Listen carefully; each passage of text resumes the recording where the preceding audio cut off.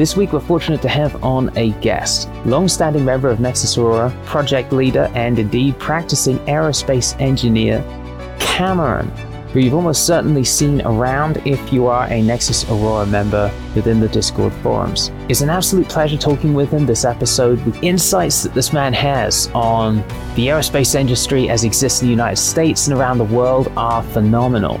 In this episode of the Nexus Aurora podcast, I probe his mind.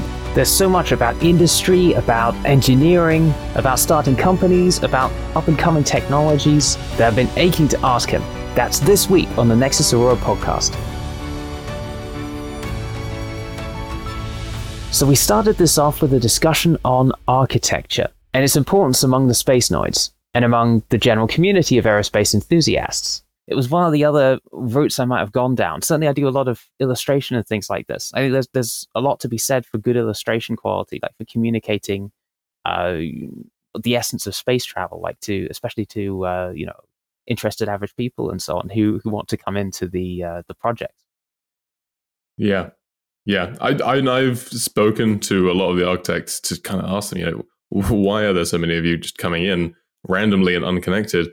And I think the answer I've gotten, the kind of consensus, is that it's a whole new playing field within the field of architecture.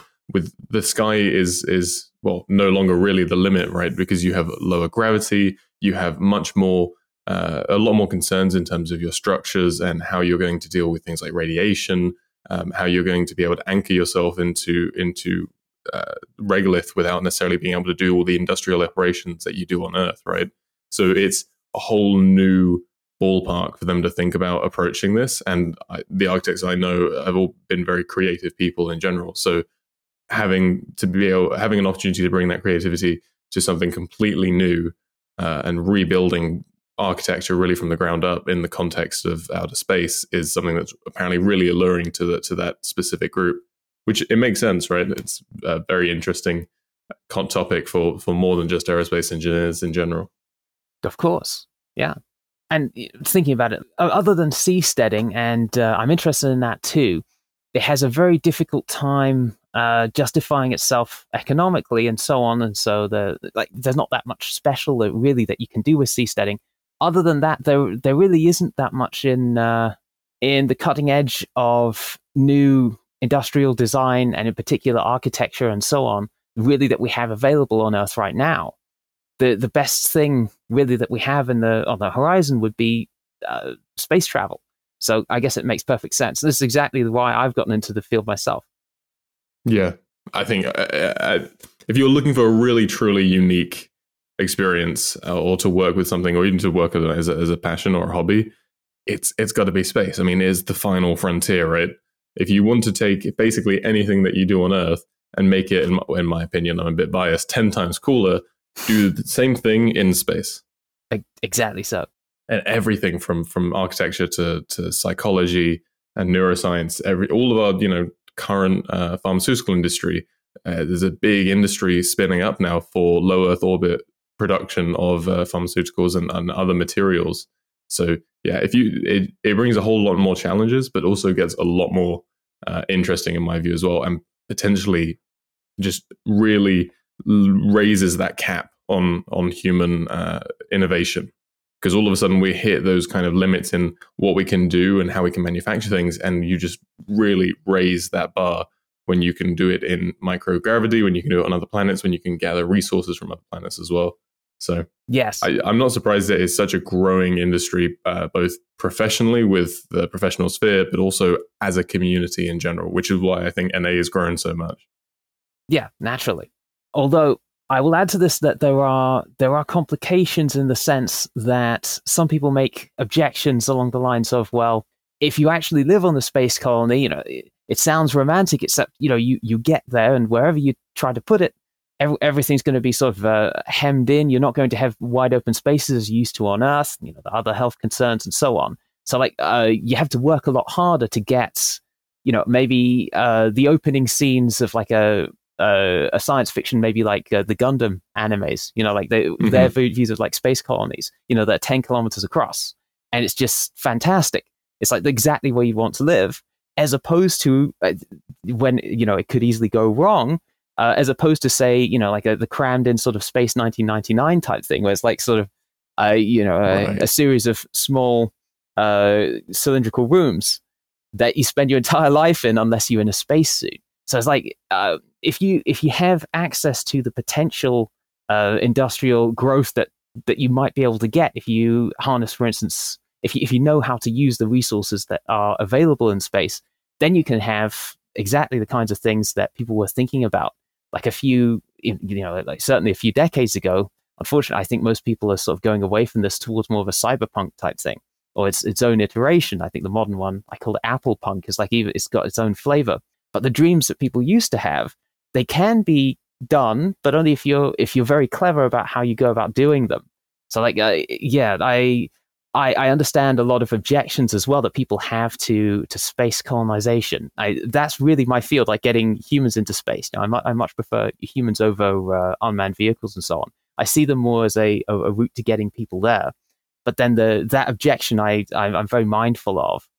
Yeah. I mean, I don't think anyone in the aerospace industry can pretend that this initial expeditions to Mars are not going to be anything but Oregon Trail Mars edition. There's a huge amount of work, obviously, that has to go into getting to a point where you have those kind of utopian civilizations that big figures talk about and we read about in the books. It's definitely a hard journey, which is why it was so interesting when we, as Nexus Aurora, participated in the Mars City State competition, which was a 1 million person city state. So we kind of get the assumption that all of the necessary infrastructure is kind of going to be there, or we don't really have to worry about the limitations of logistics. And realistically, when you think about that, that's what that looks like in the future, right? I always think of it in terms of Star Trek, because I'm a massive nerd, but I think about in the far future, if we have our Star Trek, we have our Federation, and those are the technologies we have, and we're here now, what are the steps in between that? And how do we get from here to there? And obviously we don't just go here today and tomorrow we're flying to other planets on the USS Enterprise, but those initial steps, they're going to be hard. It's going to be our Apollo 11 style. You're in the size of a small car for 4 days on a trip, or this, in this respect, it would be much longer if you're talking about Mars, right? But and so it definitely will be a very hard start, I think, but it is going fast. I think one of the biggest issues we face at the moment, and I've spoken with a lot of people, and this generally tends to be the consensus, is one of the hardest part about Mars is going to be radiation on the trip there and back. And there's a lot of innovation going on in that space at the moment, but it's really hard to get around. We don't really know what happens when we go that far out. No one really has a full idea because we've never sent biological materials out that far, especially not, and then brought them back. So I wouldn't necessarily want to be the first person on that, Apollo 10 or 8 or whatever, the one where they went around the moon and they didn't actually land. I wouldn't want to be that person because you might get a little bit above your career requirements of radiation dosing, but we're going to get to a point in the far future where you don't even have to worry about that, and you can step outside of your nice Martian atmosphere and look at the lack of Martian trees, but only have to wear, a basic pressure suit rather than entire EVA gear. Yes. Now that's interesting. Actually, when you started out there, you said more or less start with the end game and work backwards, like in chess, right? That's the consensus from Nexus Aurora. Was that what you were getting at? So like start from looking at Star Trek, and then what are the steps required? Yeah, exactly. And I think that we don't necessarily have a unified, here's how we want to necessarily approach it across NA. But I think I get the feeling that a lot of us come in with that kind of thoughts, because a lot of the people that come in and want to work or volunteer or want to start projects, a lot of them are moonshot ideas, and a lot of them are thinking, where is the future and can we work backwards from that? It's the classic, Back to the Future, right? I think that movie was a big inspiration for a lot of new technology, who people look at that technology and say, all right, how can we actually make that a reality? If I'm not mistaken, I think we got automatic sliding doors from Star Trek. Really? I think that was the inspiration. They said, how can we make this a reality? And now it's, everywhere. In the case of the sliding doors, of course, you have a few technologies required that are actually quite simple. You connect them together, and the solution itself just sort of, it follows naturally. right? I reckon space is kind of like that. And indeed, like, you look at anything impressive that's been done, say like, you take a car or something like this. It's like, internal combustion.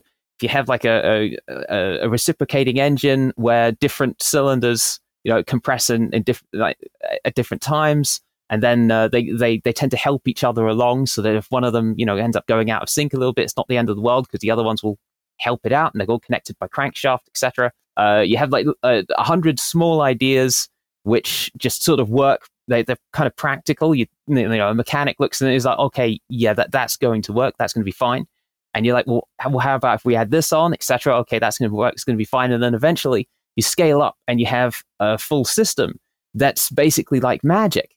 You're like, how on earth? You show this to someone from the era of horse-drawn carriages and so on, and they're like, what's going on? How's it able to get enormous amounts of power out of such a small space and so on? From fire, you say, etc. Right? I reckon it's similar. Yeah, it's a lot like the those apps that back when App Store was kind of first introduced, where you start with the 4 elements. I don't know if you ever played those, and you mix the element and you get something out of that, and then you can go from all the way from your 4 fire, earth, wind, water, all the way up to drunken man or zombie, just mixing those elements over and over again in different combinations. But you're absolutely right. I mean, you look at big bureaucratic organizations, Boeing, Airbus, whatever. They start obviously small and generally out of a garage, if history is correct, and then over time you just get more and more complex things as you add, regenerative cooling here, and you add additional instrumentation there, and you just build out, and then you end up having a large organization where one person is responsible for the sizing of the screws on a specific flange, so it definitely gets there in orders of complication moving forward. That's something we also have to deal with within the community itself, is people come in with those big moonshot ideas or really far future thinking ideas, and not necessarily all of them also then come in with a technical background. A lot of them do, and a lot of people have a good intuition for it. And I take this moment to say that KSP has been one of the most useful tools I think I've seen for getting people familiar with like a good intuition of space. Mm-hmm. And that's what, I'd like to focus on, and what a lot of us focus on in that community is bridging that gap to say, all right, break it down. Here's how we approach this from an engineering perspective. Break it down to its components, like you were talking about, and then just add those pieces together and then work your way up the chain until you have the end product that you want. Yes, absolutely. Anyone listening to this, like wanting to get into sort of aerospace engineering and so on, like figuring out how to really get the stuff to work. If you don't have that as your background, I really recommend Cabal Space Program as well. It's a very, very nice game. It doesn't have everything, unfortunately, like Lagrange points that I'd really like to see. Do you know if the second one's going to have that in?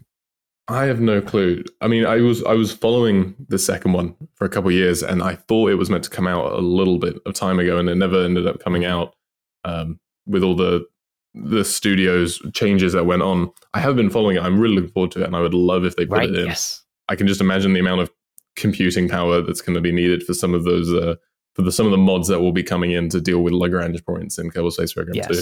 I mean, it's already relatively computationally intensive, and they haven't added this kind of thing in. The thing is, from my perspective, I'm most interested in orbits around Lagrange points and so on. I think that's where a lot of the practical aspects of space industrialization at least can come in, because it allows you to jump between planets in such a way that you don't have to give up a lot of your orbital energy in doing so. So you can cycle between them quite easily. So, and of course, they're an easy way to capture things in highly energetic orbits. So you take like an asteroid, for example. You see one that's sort of going towards Mars. And if you sort of jump on it and you're like, oh, excellent, great, I'll take this thing. You send a little mission there and you nudge it slightly so that it does a close approach to Mars. And then you slow it down by the minimum amount possible, maybe just for like a few tens of meters per second, or maybe hundreds of meters per second overall. You might be able to get it out into an orbit about Lagrange points 1 or 2, which are very high energy orbits in the sense that it has to fly out like 1 million kilometers to get to one of these. Compare that to, say, a proper aero capture, and you're looking at many kilometers per second delta V, much of which, of course, is going to have to be done by sort of aero braking, which might break the asteroid up, etc. So I reckon the Lagrange points are probably one of those bits, one of those components of a full working industrial plan that just sort of works well, like a practical thing which works in reality, rather than say like an antimatter drive type thing. And you're just like, but how on earth are we going to get that? Where do we get that from? This would be like a crankshaft type thing. So something workable, repeatable. That's like a person who actually has to go and make it work then can look at it and say like, well, okay, fair enough. In practice, that can be done, as opposed to more energy intensive alternatives. I think there's a lot there actually.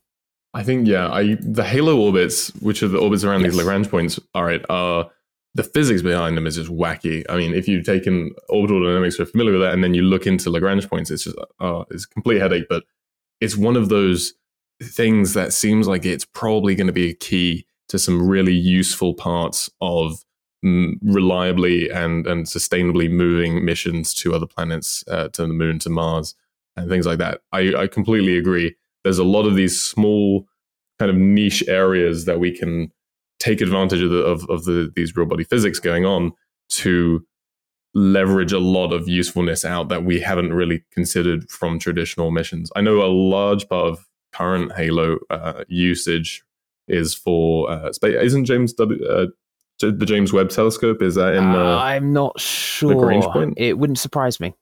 That's what I'd put it. I think it might be. I mean, don't quote me on that other than being recorded, but I think it's in Lagrange point. It's a great place to put your telescopes, right? But there's got to be more. There's generally always extra opportunities basically to use there, right? And one of the things we found, especially when we've been talking to these large industry companies, we're talking to NanoAvionics, we're talking to Airbus, things like that, a large part of what we found as well is that if there's a commercial potential interest in there, even if it's very narrow, you build it and they will come. A lot of these engineering companies, as long as the business is going to be there, they will tell the engineers to jump, and the engineers will say how fast in Delta V. It is absolutely something I think that will be taken advantage of, and a huge potential, especially when you want, that kind of regular orbital period that you can see up there with the Lagrange points and Halo orbits. Yes. So, a little background. Please tell me I'm getting this right. It's actually surprisingly hard to find information about these things, but for a Halo orbit, it's around the actual the size of your halo. So basically, it's like a sort of an ellipse, typically at an angle, whose center is at a Lagrange point. In particular, it's L1 or L2. They're the halos, right? You can get halos around these. So it's like an ellipse that circles around L1 or L2, which are the points that are between, say, in the case of the Earth-Moon system, between the Earth and the Moon, and then just in front of, but still in line with the Earth and Moon, respectively. So for L1 and L2. In their cases, the period does not really depend on the size of your orbit. It's about the same no matter what the what the size of your halo is. It's always like I think it's about half the period, just a little over half the period of the system about say the Earth Moon system. It would be half the Moon's period about the Earth. I think that's right. So in that case, it would be sort of around 12 days for the Halo. But that's really strange. It's completely different. And in any case, I've probably got the damn facts wrong now. But never mind. The general idea is there. Like it's radically different from say elliptical orbits and so on that you get sort of regular elliptical orbits, say around if you're much closer into the Earth. But nonetheless, I think that's one of the keys that people don't talk about too much. Maybe it's tacitly assumed in some science fiction, and there've been sophisticated conversations that have happened in the past where maybe people who actually work at NASA and so on have come to agreements over certain things. Like, well, of course, yes, that's the right way to do it, but that's not typically publicly known. And it might be that I've just seen it in tandem to what other people have seen. And there may be many things like this, but nonetheless, it feels like occasionally in some science fiction, maybe this is sort of tacitly assumed that so if you have space colonies that say Lagrange points 4 or 5, they take asteroids in. That's their typical way of getting resources. They take asteroids in, they capture them there. How would you do that? Well, naturally, it's by close approach to the moon, and you pick out those asteroids which just need the tiniest nudge, and then a gravitational assist from the moon to actually get to these sort of the grand points like L4, L5.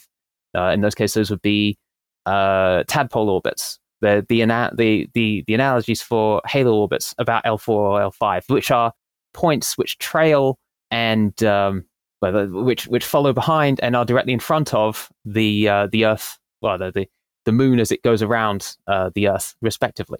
As an example, right? So there's tricks like this, orbital tricks that I think are necessary. That's a lot of what I've been thinking about for trying to get a bridge to cross the enormous gap between the Starship Enterprise and going to Mars in a tuna can with almost no backups in case the air stops being purified in the next 10 minutes or something like that.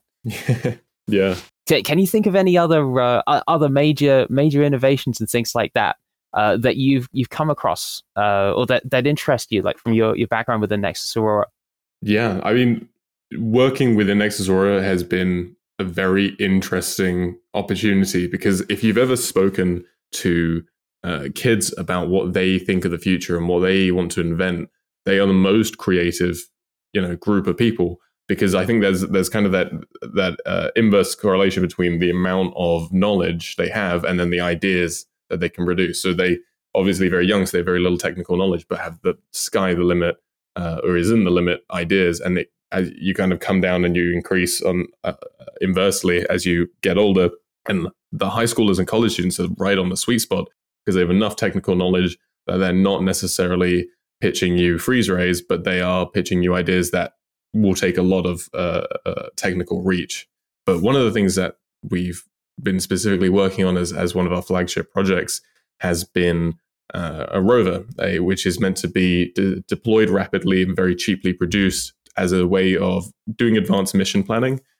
So you basically can send a swarm of these rovers to a target mission area, so let's say on Mars, and just deploy them, and they'll all go out and they'll just do very quick samples, and they're highly redundant because there's a whole swarm of them, right?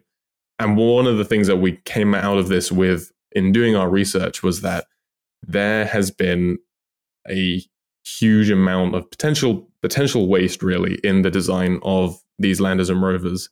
We were trying to design this to be as modular as possible to fit different mission needs, and we kind of came to the question, why isn't that a regular thing, right? So the introduction of the CubeSat form factor absolutely revolutionized access to low Earth orbit.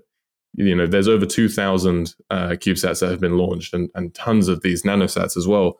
And everyone can launch them now. They're relatively cheap. I say everyone with an asterisk there. Obviously, it requires some resources and connections, but researchers, PhD students, private institutions and groups, even Nexus Aurora has the ability to be able to launch on board or co-manifest with these CubeSats, right?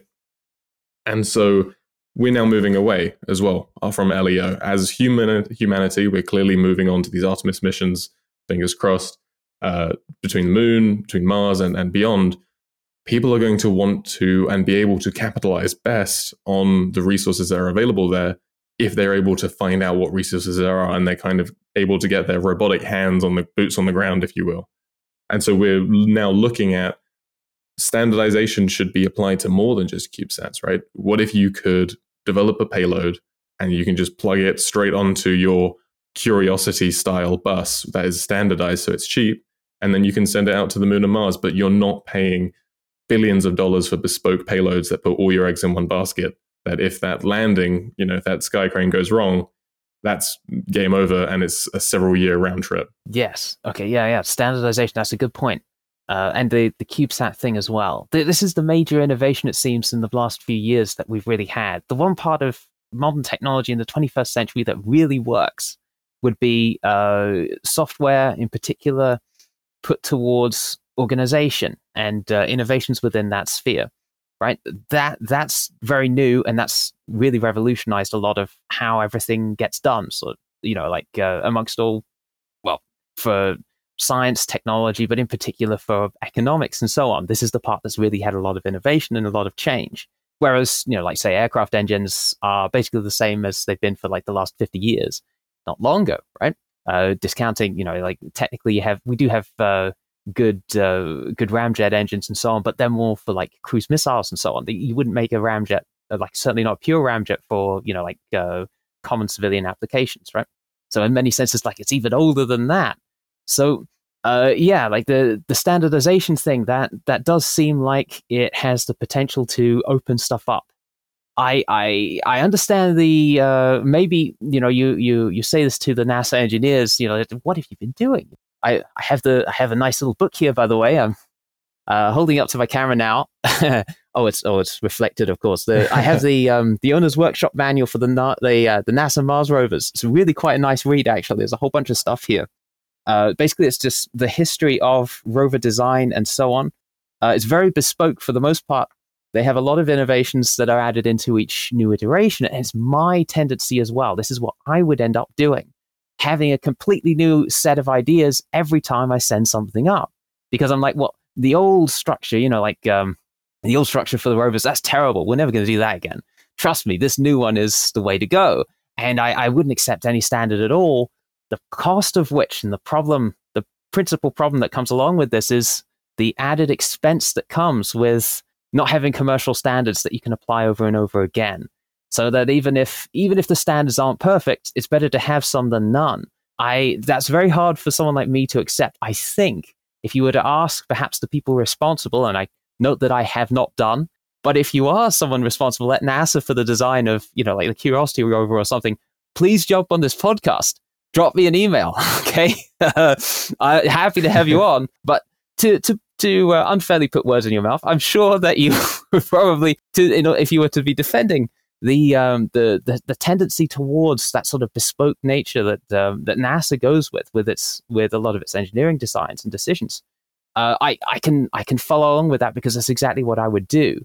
But then at the other end of things, like the SpaceX approach and the approach that I think of many rocket companies who clearly are in one way or another copying from that initial innovation from SpaceX within aerospace, at least, standardize your systems, use off-the-shelf components whenever you can. That's how you get to space cheaply.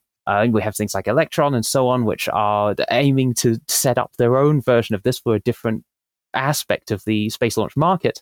Once we have something like this going for rovers and so on, I can see that obviously really cutting down the price, because we're looking at, for some of these, the price tag for a rover mission can be on the order of $1 billion in some cases, right? Which is absurdly high. There's no way you could possibly afford to do that if you're industrially serious. If you're just like, well, we need to figure out where to put a new Martian civilization. How do we do that? You can't do that 1,000 times over if it's costing you $1 billion a shot. So I think that's a good point. This is probably a great source of innovation, even though it's counterintuitive from a scientist's perspective. My tendency would be to look at that and be like, yeah, but there's no engineering innovation there. Clearly, in reality, this massively cuts down the price when you're actually going to do it. And I mean, there's a whole value chain here, right? So because I've spent long enough working with people to know, and I'm sure you're familiar with this as well, and most people are, that it's all good and well to have an engineering reason to make it standard, but there's also got to be an economic reason. And generally, when you see standards, people will shy away from that because they say, well, they can't necessarily make money if everyone's doing the exact same thing. But there's a whole value chain here, and that's what the CubeSat structure has really shown to us, right? There's a whole set of businesses like NanoRacks or NanoAvionics even, that either build buses or they solely work around the deployment there. So it doesn't even have to be that each rover has to be bespoke. You can have your flagship bus, your small bus, your large bus, your huge bus that is just a different bespoke rover from a specific company with a standard payload interface. So they can have their own lineup. It becomes a lot like terrestrial cars, right? You can go with your Ford and they have their trucks and they have their SUVs and they have their sedans, and you can just pick the one you want to slot in whatever payload you need to, right? So there's a whole value chain here from the design of the specific rovers up to the interfaces that you can see standardization just in the links between those. Just they should be a standardized interface, for example, to plug in your payloads to provide a certain amount of power or data bus. And that is not really going to cost anyone anything, except it opens up a huge potential new market as well. And so we've spoken with engineers at JPL recently, and I've got to say, absolutely can't disparage JPL or NASA for developing bespoke rovers like they did, because obviously it worked and they were necessary for the missions. But there's an inflection point, right, where you go from your initial everything is developed very expensively and are one-offs to we are now in mass production. This is available for everybody. And so we've spoken to those engineers at NASA, JPL, and at MDA who makes the Canadarm, that why are you seeing this kind of interface or desire for some sort of standardization to go beyond CubeSats? And yeah, the answer is that they see this in the future and they're either actively working for it or they're looking for that standard to be introduced or enforced by, NASA or another entity, the governing entity like that. So it seems like that is coming in the near future. We should see, which is really exciting, because now you can send your own little payloads to the moon and do mineral analysis or spectroscopy. And so, that is good to see as well. And it helps us as an organization because it shows that we're looking in the right direction, that when we come together with all these crazy ideas, a lot of them, as you refine them, really have both market and engineering technical appeal, because these engineers are looking to it and they're saying, yeah, that sounds good to us, and we're looking forward to that as well. Especially, it's just really cool to be able to talk to NASA and JPL engineers in general. Yeah, definitely. Again, if you are a NASA or JPL engineer listening to this podcast, feel free to jump on for any episode you like. Yeah. Drop us a line. Right, yes. So that kind of standardization, I've seen a lot of that with not just SAM, but also FARM. These are the two main rover type projects that we have going next to Aurora at the moment. You're heavily involved with FARM as well, I think. Yeah, so they were both. The FARM project is led by Sam, one of our other degreed engineers. Both of those projects are for the Mars Desert Research Station, which is the Mars Society's analog research station in Utah. Following the end of the Mars Society contest, they asked us to develop these two projects for deployment at their analog station, and potentially at a couple of other analog stations, which we're currently sourcing. So, hey, also, if aside from being a NASA engineer, if you happen to run a human analog station in any place on the planet, definitely also drop us a line. Yeah, absolutely. But yeah, so the FARM project is a open source design for automating farming. If you've ever seen things like FarmBot, or it's effectively a 3D printer that it does planting of seeds, it measures all of the necessary ambient conditions, and then is able to provide an autonomous harvest. And that project has also kind of morphed into not just food production, but food processing, which is a large part of the market, or what we need for that future technology. When you're looking at, what do we need to live on Mars? We need food production, but we also need food processing to take your raw ingredients and, pop an egg and 2 carrots in the top, and out comes a pizza at the bottom, right? Or not a very good tasting pizza in that case, but kind of. So that's the general gist of what those two projects are aiming to do. Right. Yes, indeed. And that, well, not only is there a whole bunch of technical innovation required to actually set that up, but in terms of commercial innovation with a standard setup, both of these are applications where you need potentially thousands of small and very cheap systems that are rugged and reliable to operate continuously for long periods of time on the Martian surface. So getting either of those right can have like a massive impact on how we're going to be able to set up a civilization when eventually this becomes a thing that we're able to do. I'm hoping for SpaceX really to give us some cheap launches perhaps to Mars, and then everything can go from there. Yeah. Absolutely. And when you're thinking about that, right, it helps to have as many eyes on the project as possible. And so we are a large, nonprofit community. We get thousands of eyes. And then if we publish papers, especially when we do it via the IAF, you get thousands more. And it all helps to basically help create a reliable design that is going to hold up and can be rapidly deployed and cheaply produced, because that is going to be the name of the game for a lot of everything that goes there, it needs to be light and it needs to be cheap. Although with the caveat that with the introduction of massive lifter craft like Starship, if successful, a lot of that mass issue goes away. But you obviously still want to try and be as efficient as possible, right? Of course. Yeah, I've seen. Well, when I when I made my own Mars Society million-person Mars colony contest entry in parallel to what Nexus Aurora was doing at the time, and hopefully when the next one comes along, I'll be able to join in with Nexus Aurora. I wasn't a member at that time. We're going back several years now.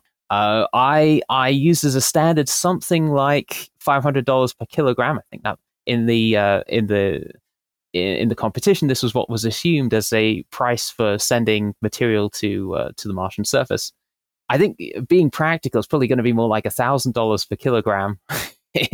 At least for the foreseeable future, which is really high. So you want to push that down as much as possible. But at least it's not $1 million per kilogram. But at $1,000 per kilogram, you can probably start to think about getting a reasonable, using off-the-shelf components and cheaper alloys and things like this. You cast like magnesium alloy, and then it's the easiest thing to machine. So you just sort of put together simple frames and things like that, and you don't have to worry about crazy things like aluminium lithium alloys with carbon fiber reinforcement or something like this, which NASA works with all the time, but which cost enormous amounts, per kilogram, and to actually manufacture in the first place. So just having that shift, it means we can now go to much, much simpler designs, and getting down to say 80 or 90% of the lightest you could possibly be, by the sort of the Pareto principle, just switching alloys to cheaper stuff with which many more people have experience is sufficient to save the vast majority of the cost that would otherwise go into it, right? Yeah, it's all about that inflection point, right? It's where we can maybe hit the point where we can say, we don't have to specialize. We don't have to make bespoke systems. Obviously, there's improvements and efficiency gains to be made. And you look at aircraft today, that's always going to be a goal. But in general, we don't want to have to make super expensive, one-off items just to be able to meet certain needs. And I think we were definitely around the same cost looking basis when we also did our submission for the Mars City state competition. Yeah, it is just really about saying, do we need to develop these super alloys that we're going to use on wheels if we can just make a standard that is easily and cheaply reduced that will work? And can we do it in a way that's sustainable? So we might be able to, depending on the introduction of Starship, if that's going to be the kind of the maiden voyage vehicle, if you will, we may be able to skip that initial stage of having to develop our specialized lunar landers and our specialized lunar, rovers, because we'll already not have to worry about the massive weight savings that we're going to need to have if we were sending it on something like Orion or another type of craft. Yes. Yeah, I mean, if it's just you have your Starship land and it brings stuff to Mars, at least relatively cheaply, certainly cheaply compared to any other viable option that's ever been around. And there's a little crane bit that comes out the side, as has been shown in images. You can easily find these online. And your crates of your rovers or otherwise payload that you want to get on site are just sort of taken out with the crane and lowered carefully to the ground. Now this takes away so many problems that otherwise you would have to deal with if you had to figure all of that out every time.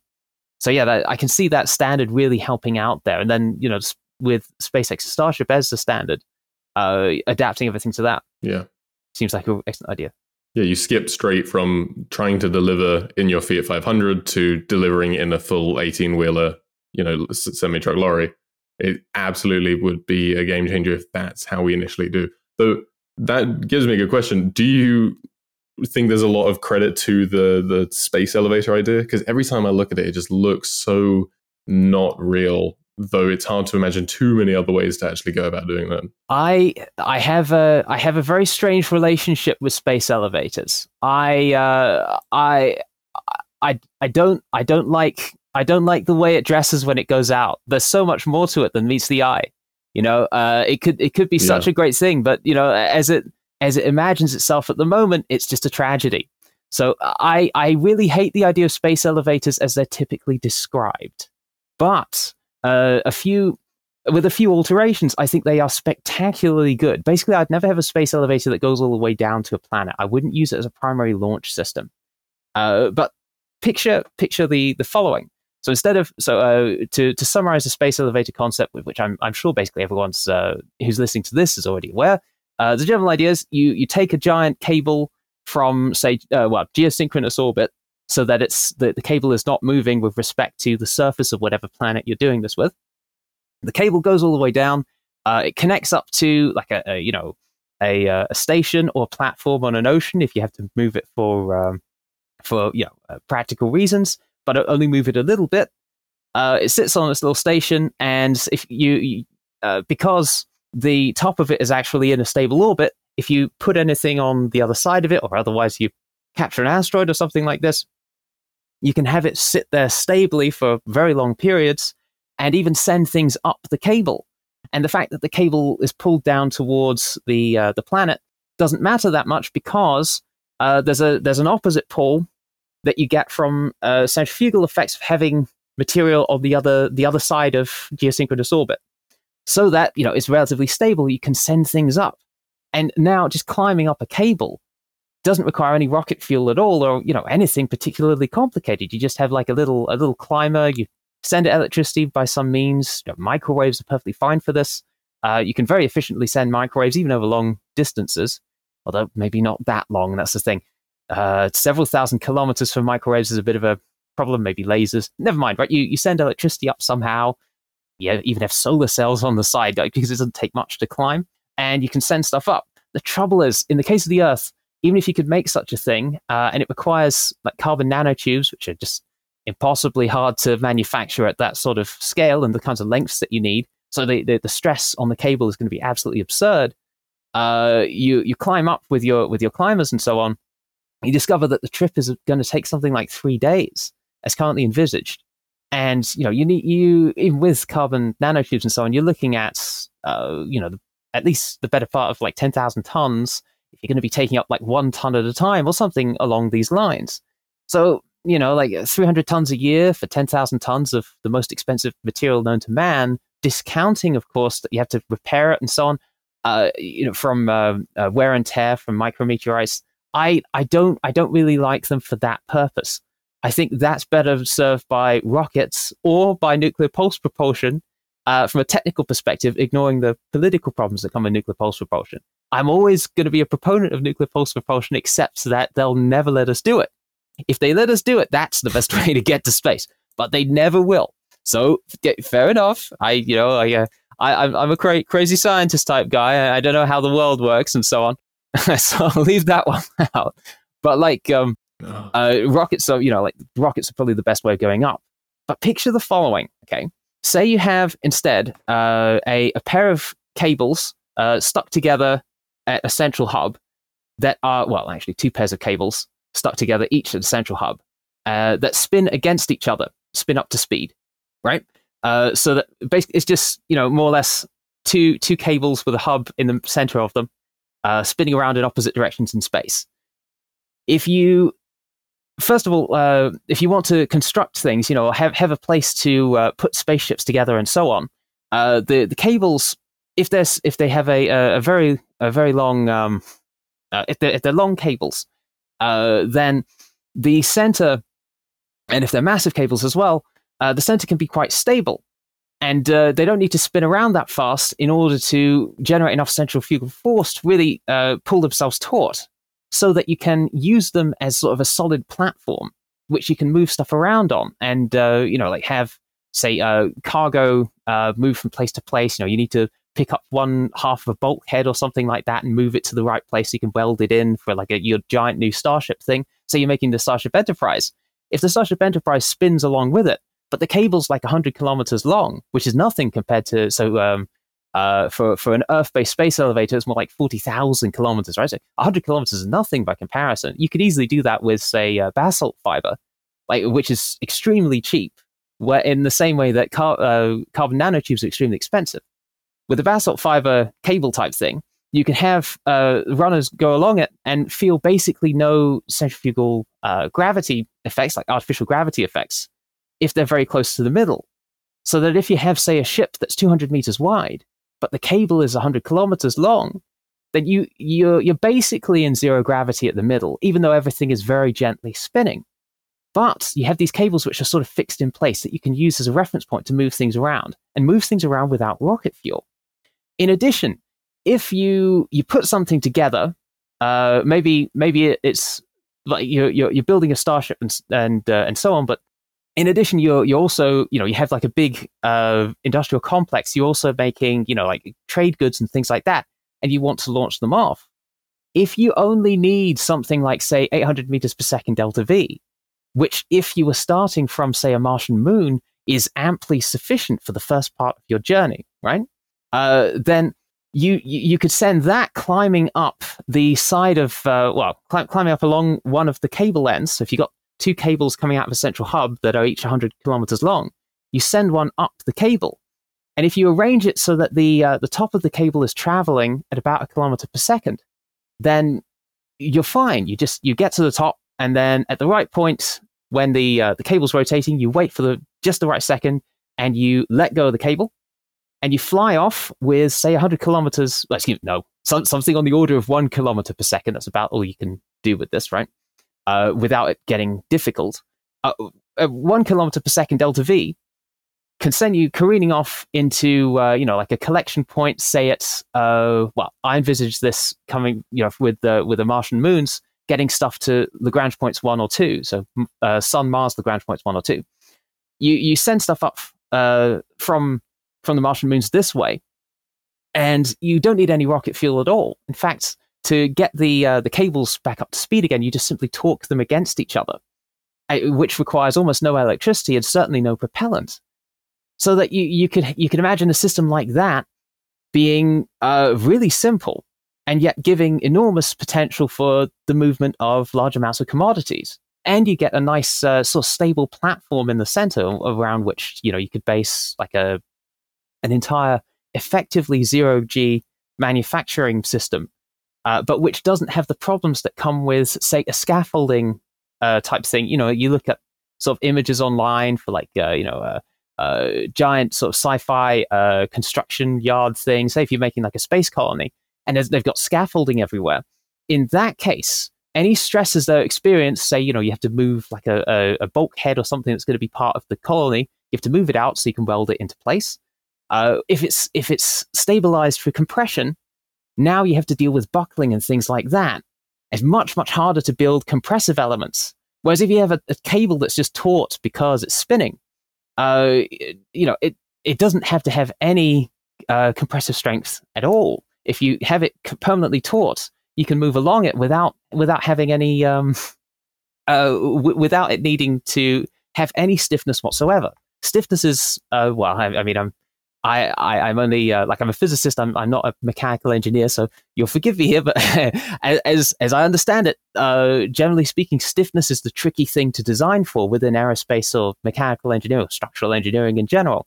And if you just have a cable that's in permanently tensile stress and tensile stress alone, it's much, much more forgiving than if you have to use compression to sustain everything. So in that sense, I really like space elevators. But it's not the space elevator that you hear about, like in typical science fiction or people typically talking about them as a method for getting stuff off of a planet. I much prefer them in free space, if that makes any sense. What do you think of this as a different rendition? I think whenever I've thought about this, it's always an exercise in this to me is the most moonshot of moonshots in terms of the feasibility of designing something like this and the feasibility of actually making it work, right? And there's a lot of, I agree with you, I think a lot of the way we have perceived it or set it up is kind of misleading in how it would work and all of the technical challenges that go into it. But yeah, theoretically, it would be an amazing opportunity to be able to just effectively climb up this tower and then look, you're already at orbital or greater than orbital velocities.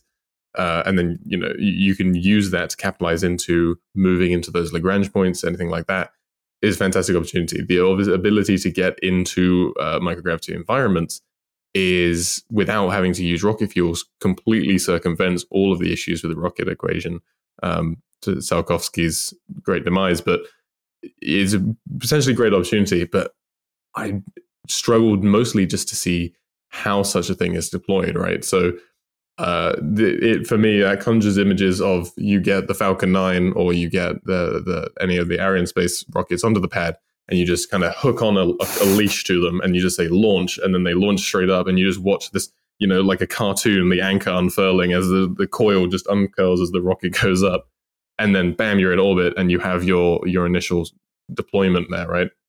I don't know. That's one of the things I struggle with, is how do you deploy such a thing? Is there... I haven't looked into this enough to know if those types of things have been explored. You probably would, if those, how have they looked at that? How have they solved that problem in terms of manufacturing something like this? So everything that I've heard discussing exactly this issue has been based around the idea that you bring a big coiled up cable up to geosynchronous orbit, and then usually they say you take one end of it and you send it earthwards, and at the same time take the other end and send it out the other way, so that they're both pushed away from each other, and then the center of mass of your system is still geosynchronous orbit. You tune it out so that you're not shifting the center of mass earthward. In which case, well, I mean, the typical equations that you need to track orbits and calculate how orbits work, they work with the center of mass of an object that's in an orbit. So you take everything from its center of mass, you assume that the object's basically just an infinitely small particle with whatever mass it has, and then you can calculate what kind of orbit that it finds itself in.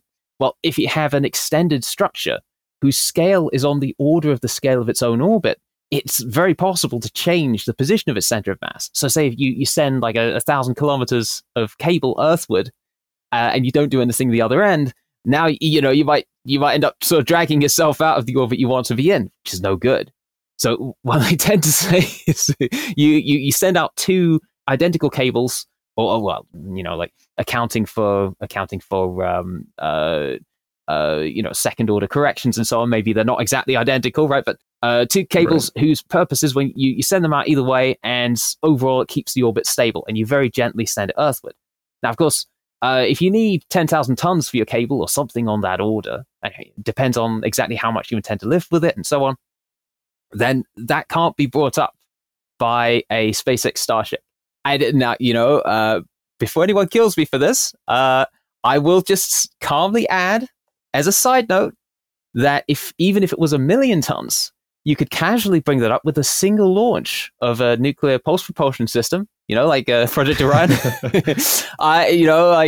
I'm just saying, you could. Yeah. If there's any government entities, interested in why we can't do nuclear launch, also drop us a line. We'd love to talk to you. Yes, yeah.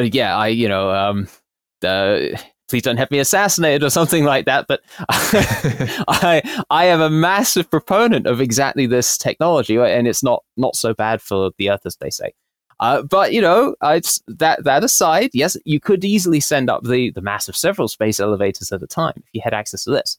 But assuming then that we don't, there is no rocket design currently contemplated, at least not contemplated seriously, that would be capable of bringing up many thousands of tons of elevator at a time. So the general idea is you extend it out. You have a very, very thin elevator that goes to the surface of the Earth, or at the very least, quite close to it. So even if you're sort of at sort of LEO altitudes, actually probably go a little bit beyond that if you were not going to go all the way, probably that's still fine, because now you don't have any air resistance or anything like that. But whatever, you extend your cables out, and then you send another shipment, and you get another cable, and you run that along, and sort of like making a rope out of many smaller threads. You connect them together each time. Right. So I'm like, well, maybe, but you see, the way that you stick your composite material, and really that's what this cable would end up being. It's more like a ribbon. If you have it as a cable, it's very easy to get it tangled up. But with a ribbon, it's much harder for the if it's got significant width to it. Now it can resist bending, right? In a way that, say, like a piece of thread or something like that will just tangle itself up. You pick it up and it's almost tangled itself, right? If you ever done like sewing or something like that in school or whatever, you pick a piece of thread up or something, it naturally tries to tangle itself. If it's 40,000 kilometers long, you'd never be able to get away with it, right? It'd just be a complete mess almost the second that you deploy it. So you really want a ribbon type thing. But the strength of the ribbon is highly dependent upon the binding between different lengths of cable within the ribbon. Like this is the trouble with all composite materials. In principle, if you have 40,000 kilometers of completely uninterrupted carbon nanotube, maybe you're fine. But this is extremely hard to do. No one has ever done anything close to that. So really, if you're getting carbon nanotubes, you can grow them to be, I can't remember what the world record is for length of carbon nanotube now, but it's on the order of, I think it's much less than a meter. Someone's going to jump in with that, but it's not 40,000 kilometers, okay? Right? So less than a meter, right? You have to have a whole bunch of these things sort of stuck together, and the way that you stick them together is then the weakest point. So you can imagine having an enormous structure composed of a whole bunch of very, very strong carbon nanotubes. But if the way that they're stuck together is not actually sufficient, then like when it fails, you could have all the carbon nanotubes being completely fine and your space elevator breaking into many pieces at the same time. Much like a pane of glass, actually. So the bonding between your atoms in a pane of glass is actually much, much stronger, say, than the bonding between ions in steel, right? So say most metal, I don't know, actually, by definition, a metal is an electron gas, right? Electron plasma, where electrons are free to jump around between sort of ionized central metal atoms. And then the dance of random electrons just jumping all over the place is what holds a metal together.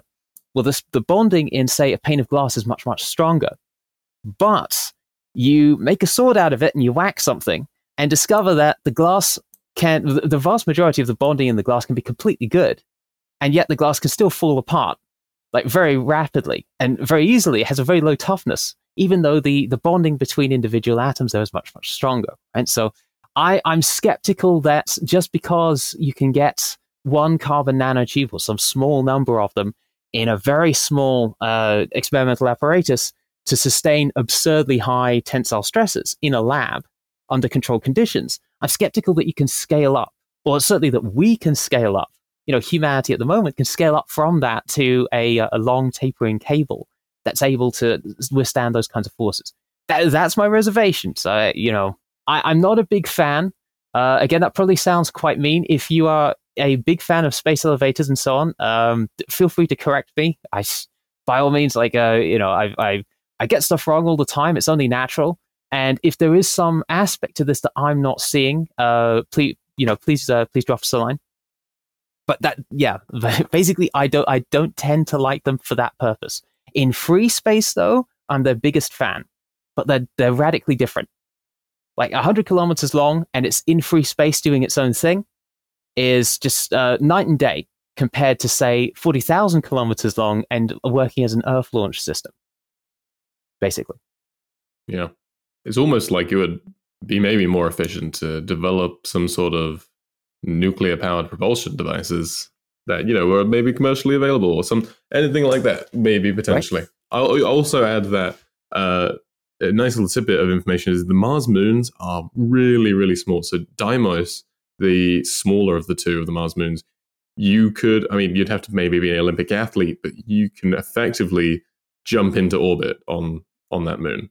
It really takes absolutely it's like something on the order of 5.6 meters a second to deorbit yourself and either accidentally deorbit yourself or escape the moon's velocity and jump into Mars orbit. It is not a high gravity moon. So you kind of have to be careful with that one, using anything to do with that at all, although it's a great staging ground, obviously, for Mars. But it is miniature. Oh, well, actually, I don't see that there's any practical problem there. So certainly you could jump away from, say, Phobos, or well, you were talking about Deimos, right? You may struggle to run and jump off Phobos. I think that's close to 10 meters per second. I don't know. I only remember things approximately in my brain, right? Engineer, I think like an engineer, even though I'm trained like a physicist. So I'm happy if I'm within, if I'm sort of order of magnitude, right? So with Phobos, yes, indeed, you could probably jump off. Certainly, if you're trained, you could probably throw a cricket ball off it or something like this. You jump out into, you jump away from it and you reach its escape velocity. You do not fly off into free space. You end up in an orbit very similar to Deimos's orbit around Mars, probably slightly higher up because you've increased your velocity. So you end up in a slightly more elliptical orbit, but it's basically the same as Deimos's orbit. So you don't get lost, so to speak.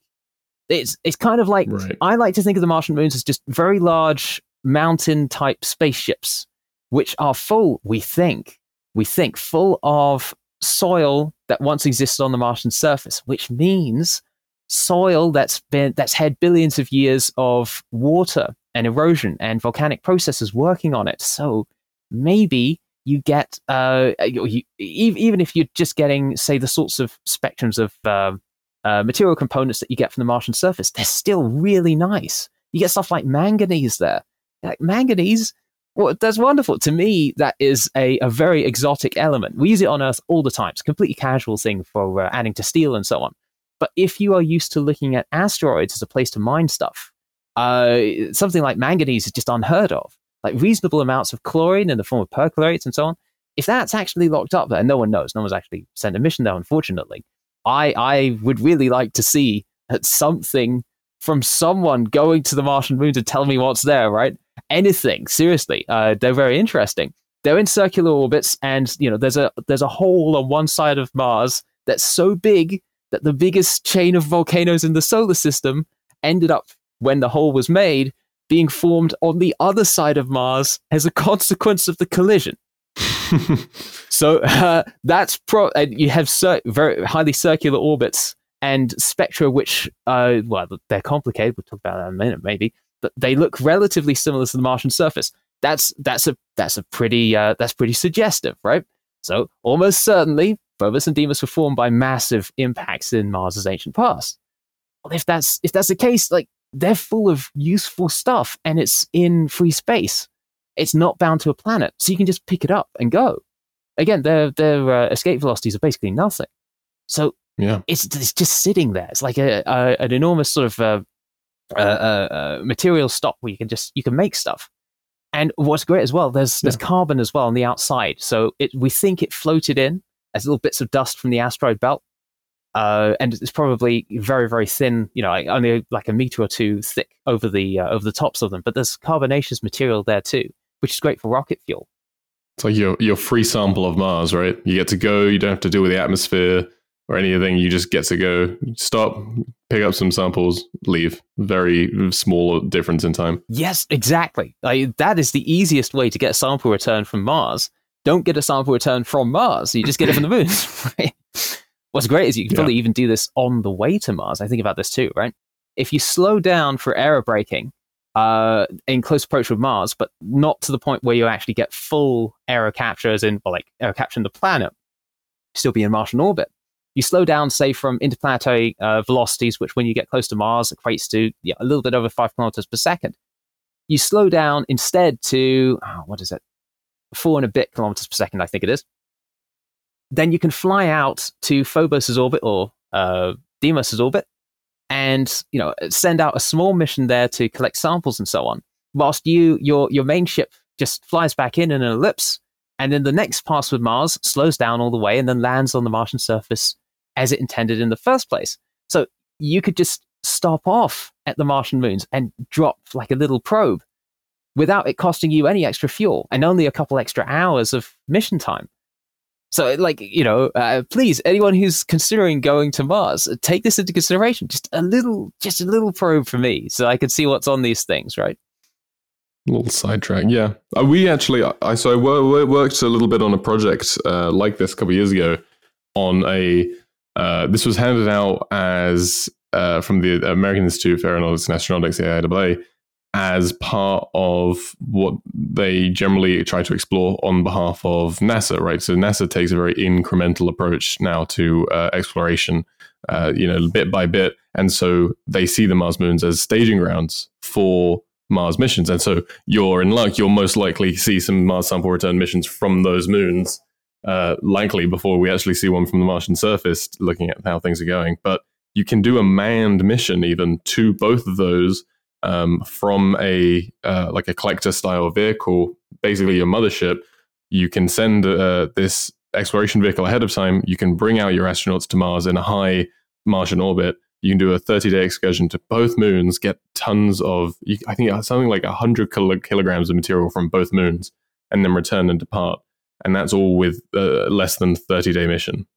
It's so possible. And with a single lander, to just go ahead and do it. It's why wouldn't you? If you're going to have to go to those moons anyway, drop off on the way and pick up some samples for the route home, Right? Yes. I'm very excited by this. And if it's practical and people are discussing it and they just happen in the future to be like, okay, should we bring stuff back? I'm gonna read the crap out of those papers if I can get my hands on them, right? Okay. The whatever gets published. Because I think they are probably the most industrially useful bodies in the solar system, I would say, like for a spacefaring civilization, because you can actually get at them. This is the thing. So again, going back to what you originally said, sort of starting out with Star Trek and then working backwards, I think actually this is one of the big bridges there, between the future and the world we live in today. I think the Martian moons are a critical part of this. Because whilst obviously the Martian surface is going to have access to way more stuff, if nothing else, it has an enormous atmosphere, at least enormous in its total mass, not in its density and so on. There, it's not particularly great, but a couple hundred pascals, not 100 kilopascals. A couple hundred pascals is still enough. Just for that, is probably way better than, say, any asteroid. Because of how easy it is to get the carbon dioxide and tiny amounts of nitrogen and argon out of Mars's atmosphere and turn it into useful stuff. It's preferable, and yes, you have ore deposits and things like that almost certainly available on Mars that are not going to be available basically anywhere in free space. Asteroids are way worse in terms of ore quality than what you can get on Earth, certainly, and what we have every reason to suspect is the case on Mars. But to get stuff off the Martian surface requires a lot of rocket fuel, so that by contrast, getting stuff off the Martian moons way easier. And indeed, the same argument holds for asteroids, except that in their case, you don't have billions of years of weathering, so that the ore quality is really quite bad. And so, my preference then is still for the Martian moons. I don't know, but this is my major side project. I'm obsessed with them, you see. But they're not the only thing. Can you think of other parts in that journey, trying to put the picture together that we're really going to need? The other critically important parts, especially parts that you've been working on in the past. Yeah, I think there's a lot of steps. So one is we need to get as many people access to space and to other bodies as possible. And so that starts with CubeSats and moves to standardization. Something else we need to focus on is industry and being able to produce industrial stock, do mining and industrial practices on other planets. We need to have our concrete mills and our metal mills, steel production on other planets is a big step forward when it raises our civilization's technological level to be able to produce and do import-export on a planetary scale. And then one of the biggest things, I think, which is clear, we see this in our far future visions, and you see this starting now, is in-orbit manufacturing of all kinds. It goes for everything from those micro-G produced pharmaceuticals, but really we're thinking of you want to produce vehicles in space, produce or put together at least, even if you're shipping off two different parts of a spacecraft and assembling them in orbit, basically you're doing an ISS, except it's a collector, it's a cycler between Mars and Earth. Those are the big steps. To have to move from these kind of bespoke, one use or repeated use, but very fragile kind of technologies in space vehicles to your caterpillars of space vehicles that will just stand up to 20, 30 years of just work effectively. And being able to put those types of things together in orbit is a huge step, because it's going to require technology and it's going to require sizes that aren't going to be friendly to launch vehicles or even assembly on Earth in general, right? Yes, absolutely. This is exactly what I've been working on, right? So I've got a few ideas for how to put exactly this kind of thing together and where, in fact, to put them. Do you have plans or going to that, in fact, in orbit manufacture, that aspect of it? Do you have particular ideas for that? Within NA? Yeah, sure, or outside is fine. Within the context of Nexus Aurora, we would like to basically be a connection between. So we're professional and community arms, right? But in our community, we aim to connect projects with the resources that they need. So if we have projects that aim to do testing of small orbital assembly components, we can connect those with analog sites on Earth and do production and manufacturing for them. We haven't yet seen that, and it's a bit surprising that we haven't yet seen a project that focuses on that within the community arm of Nexus Aurora, though in fairness, with the recent decade, I don't think anyone can not see why all of the younger people coming up now are all really interested in making their own launch company, which is unfortunate when you see all the ideas that they have. There's just not really room in launchers anymore for new companies. But yeah, that's not something we've actually seen, but it would be a really interesting project to see someone bring to the table and to be able to put resources behind that. I also work outside of Nexus Aurora as a propulsion engineer, right? And one of the projects we work on, or the flagship project that we work on, is meeting ISAM objectives, which is in space assembly, manufacturing, maintenance of other vehicles, of the same vehicle, and part of that obviously is manufacturing. So we have some basic steps, and the biggest, I think, example is Orbital Assembly Corporation or company.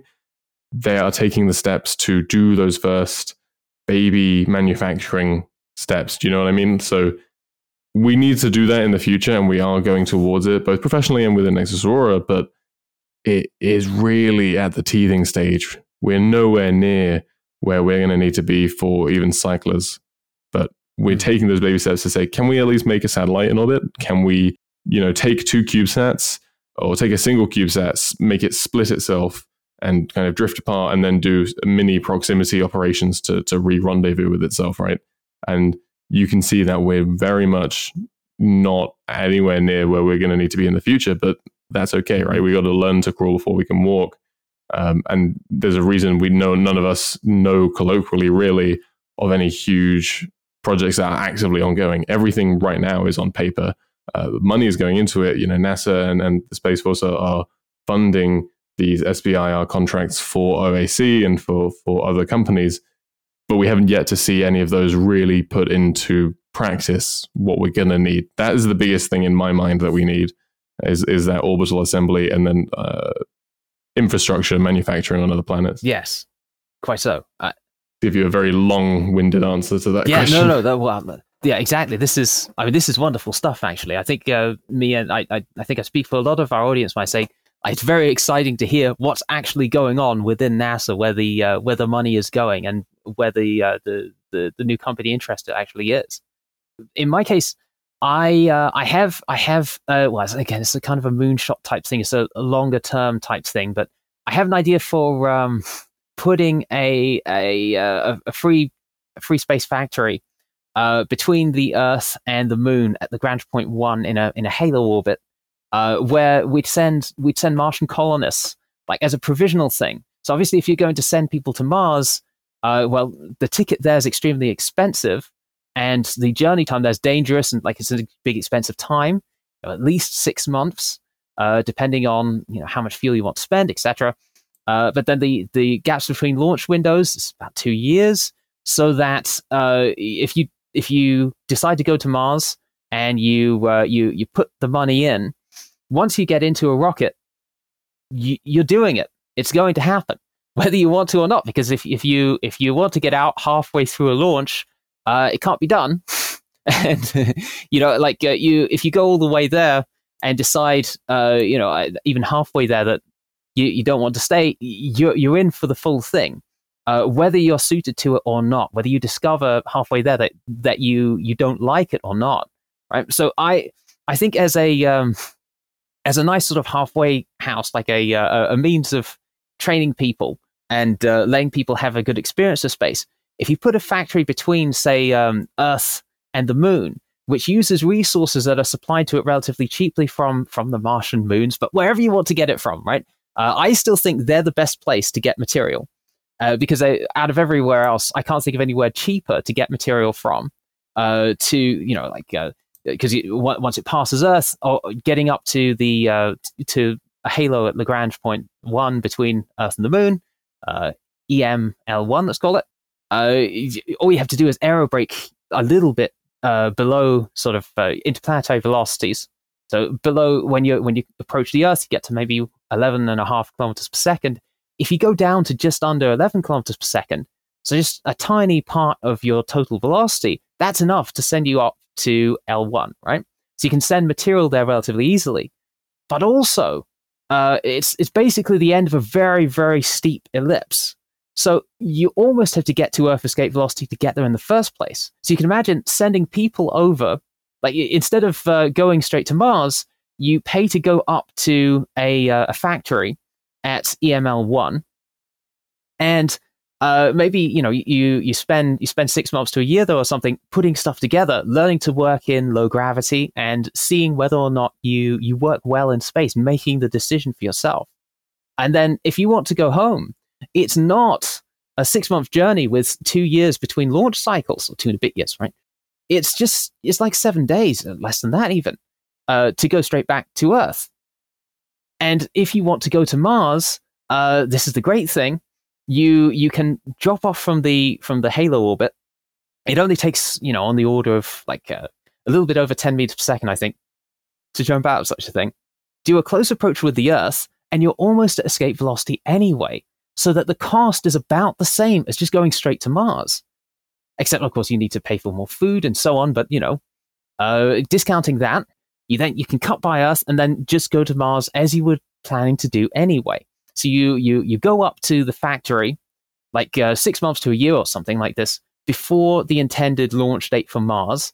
And if at any time you say, I can't stand this, I didn't think it was going to be like this, I want to go home, it's really not that hard to get you home. It's only like a week before you can be back on the ground again. And the costs associated with going to Mars once the time comes for the launch window to open up are not that greatly in excess of what you'd have to pay if you were just going straight there.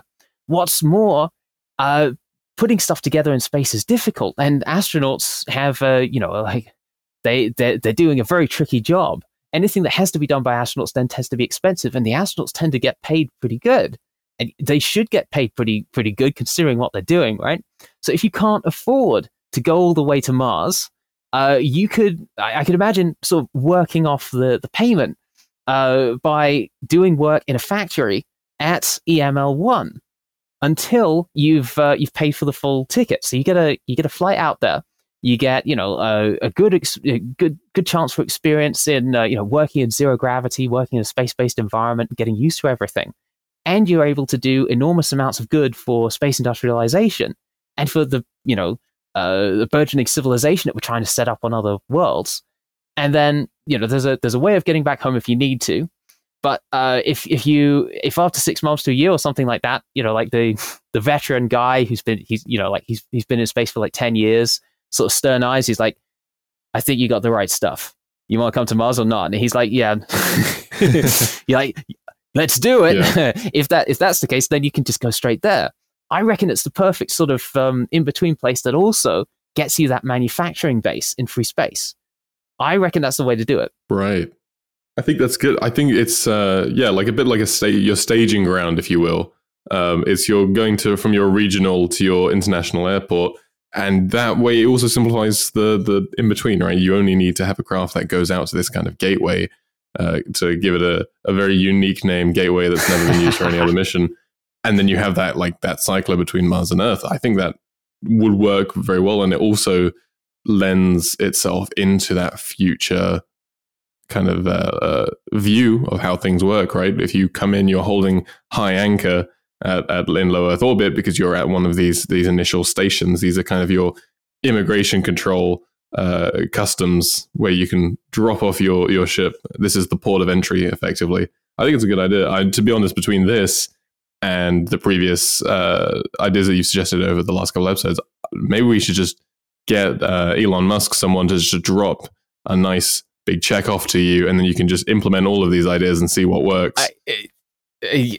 I'm not sure that I'd be able to actually speak that if Elon gets on the phone with me or something. Like I think I might be too starstruck. We'll just get him. We'll get him on the podcast next week. Don't worry. Oh my actual God! I'm kidding. Somehow I will make it work. Elon, if by some miracle you are listening to this, whatever it takes, man, we'll make this work. I'll send him a text. Yeah, I mean that'd be fantastic. Like I keep drawing stuff out. You see, my intention actually, I think, is to make like a sort of an illustrated cross section book eventually.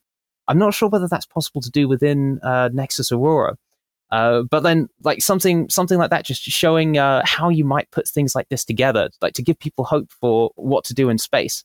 And then I think there are some things a little like this that have been done with Nexus Aurora. In many senses, the million-person Mars colony really was the architecture version of something like that already. So that's like a nice project. I think perhaps we could do in the future, like put together like like almost like a science fiction type thing, but with completely solid science and engineering to the greatest extent known. But that's flashy and that's inviting for people to just pick up and look through. I think like a roadmap towards colonizing the entire solar system might be quite compelling. That's one of the things I've been working on actually. So I think that was definitely something we also kicked around in the wake of the end of the Mars Society competition. To go back to a previous point you made about what do we need to get to that future point, more important than anything, above technological milestones is absolutely, it needs popular support. This needs to be an effort that humanity can get behind and say, we want to do this, we need to do this, and we're going to do this. Because when we as a species decide to put our efforts towards something, we pretty rapidly are able to achieve it. What we need to do is make those strides and keep up that momentum. We can't go to the moon and then 50 or back to the moon or to Mars, and then 50 years later, then we decide to go back because we'd stopped previously. We need that momentum to continue going and to continue improving.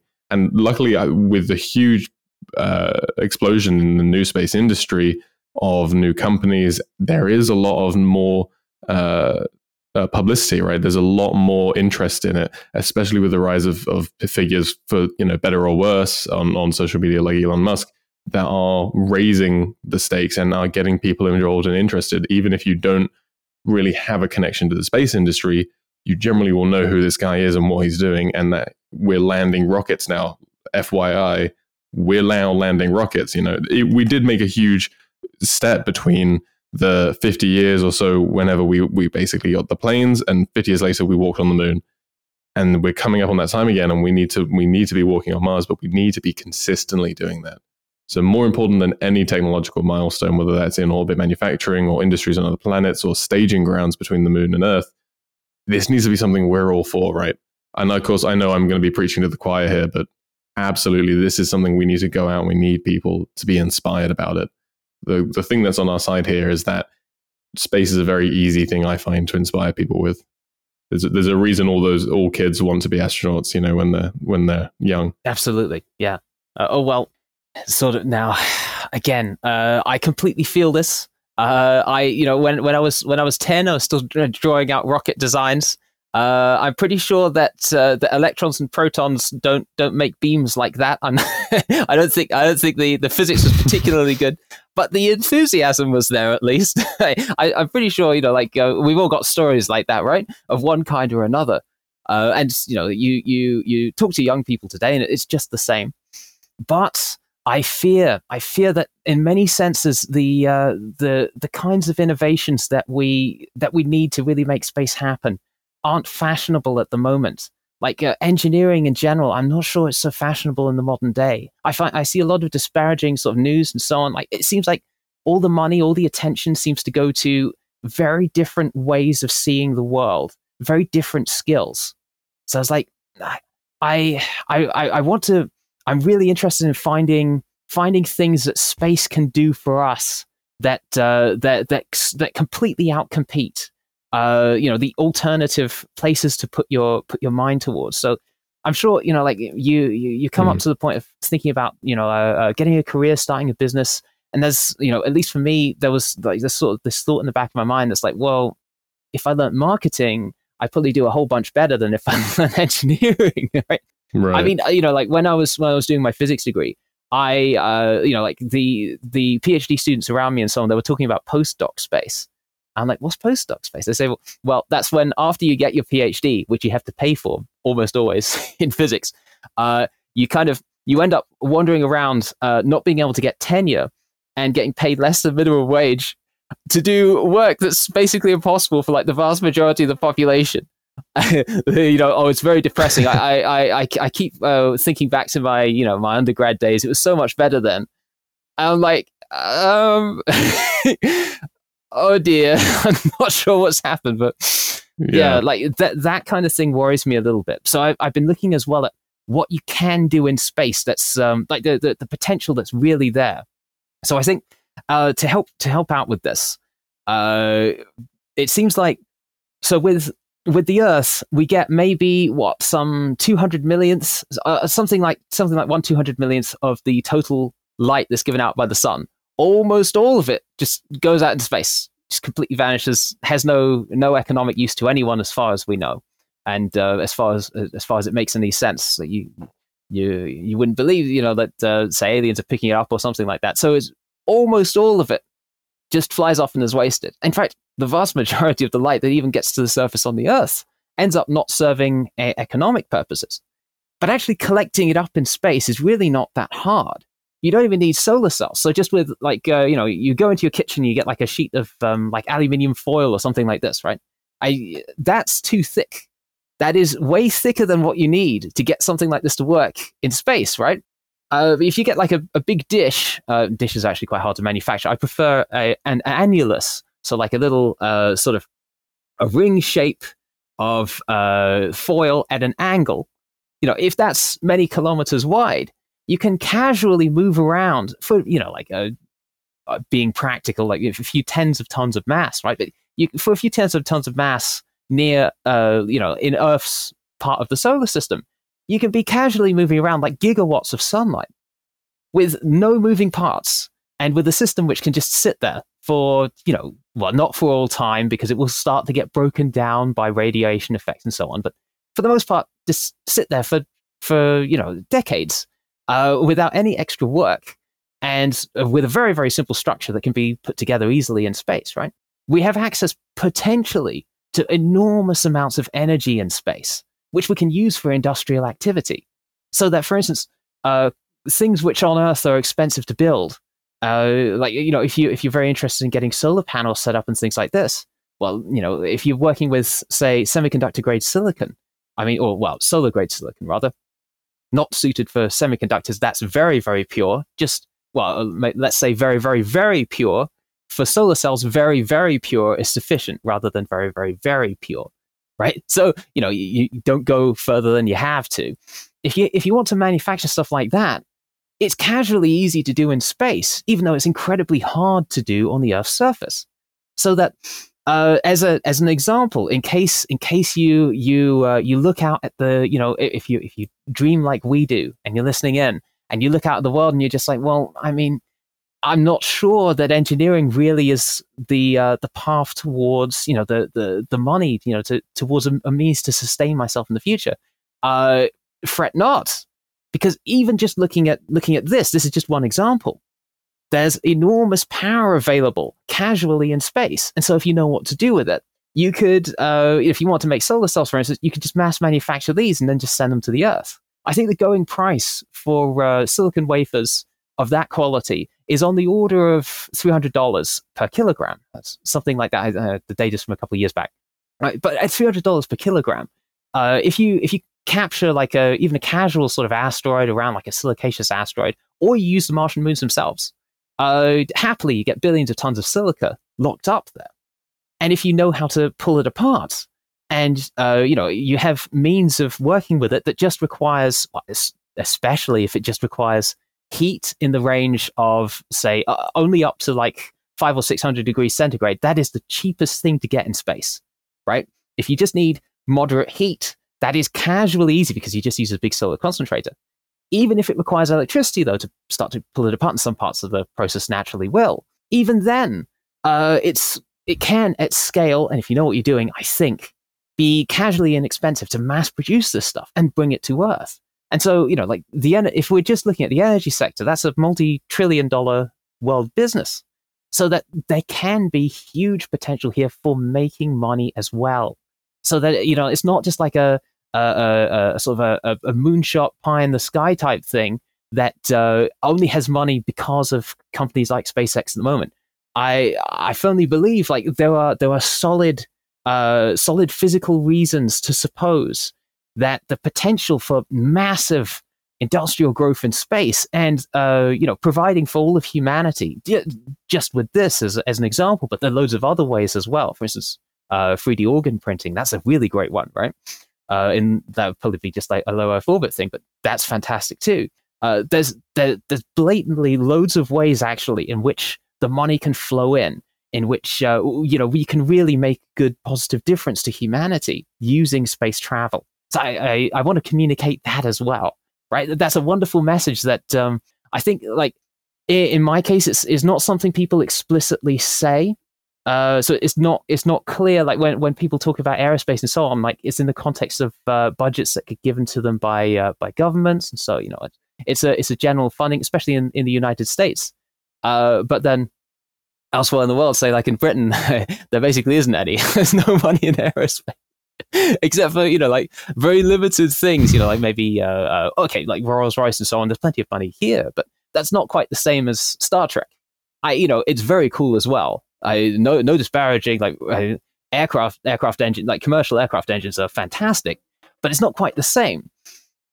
Still, like to explicitly point it out, I think at least that the enormous amount of light and energy there's casually available in free space.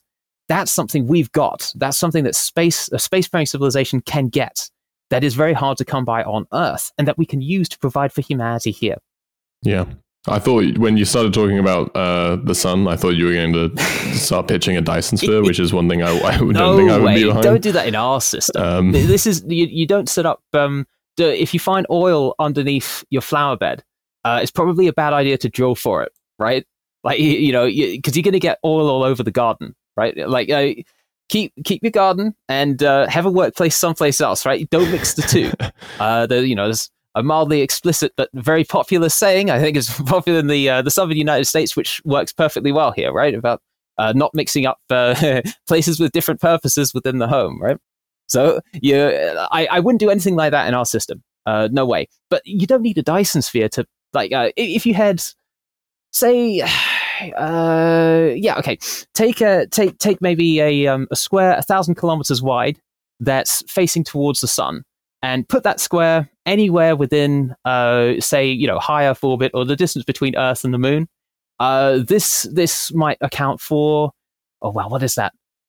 Yeah, there's like less than a millionth of the surface area that you could get in, Earth's sphere of influence, going out just a little bit beyond the moon and so on. Nonetheless, the light that's falling upon that, which is equivalent to something, it's on the order of 1,300 terawatts, something like that.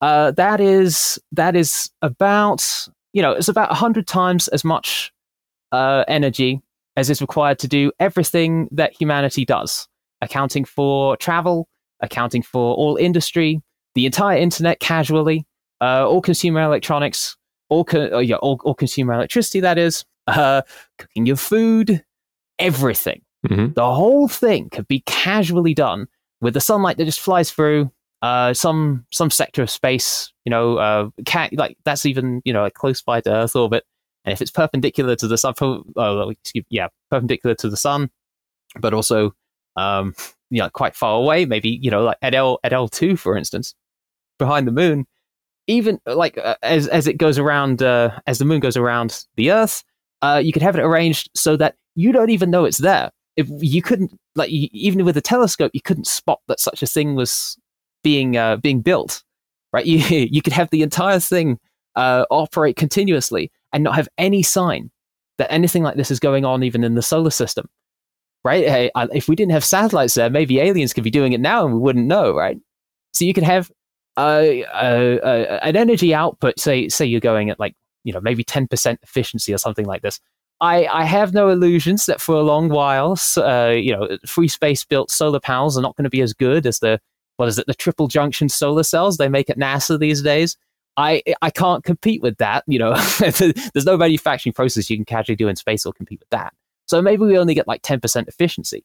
But even at 10% efficiency, such a device, which could casually hide behind the moon, you wouldn't even know it's there, would be sufficient to produce, on the order of 100 times as much electricity as the Earth uses, but still on the order of about 10 times as much total energy as is required to do everything.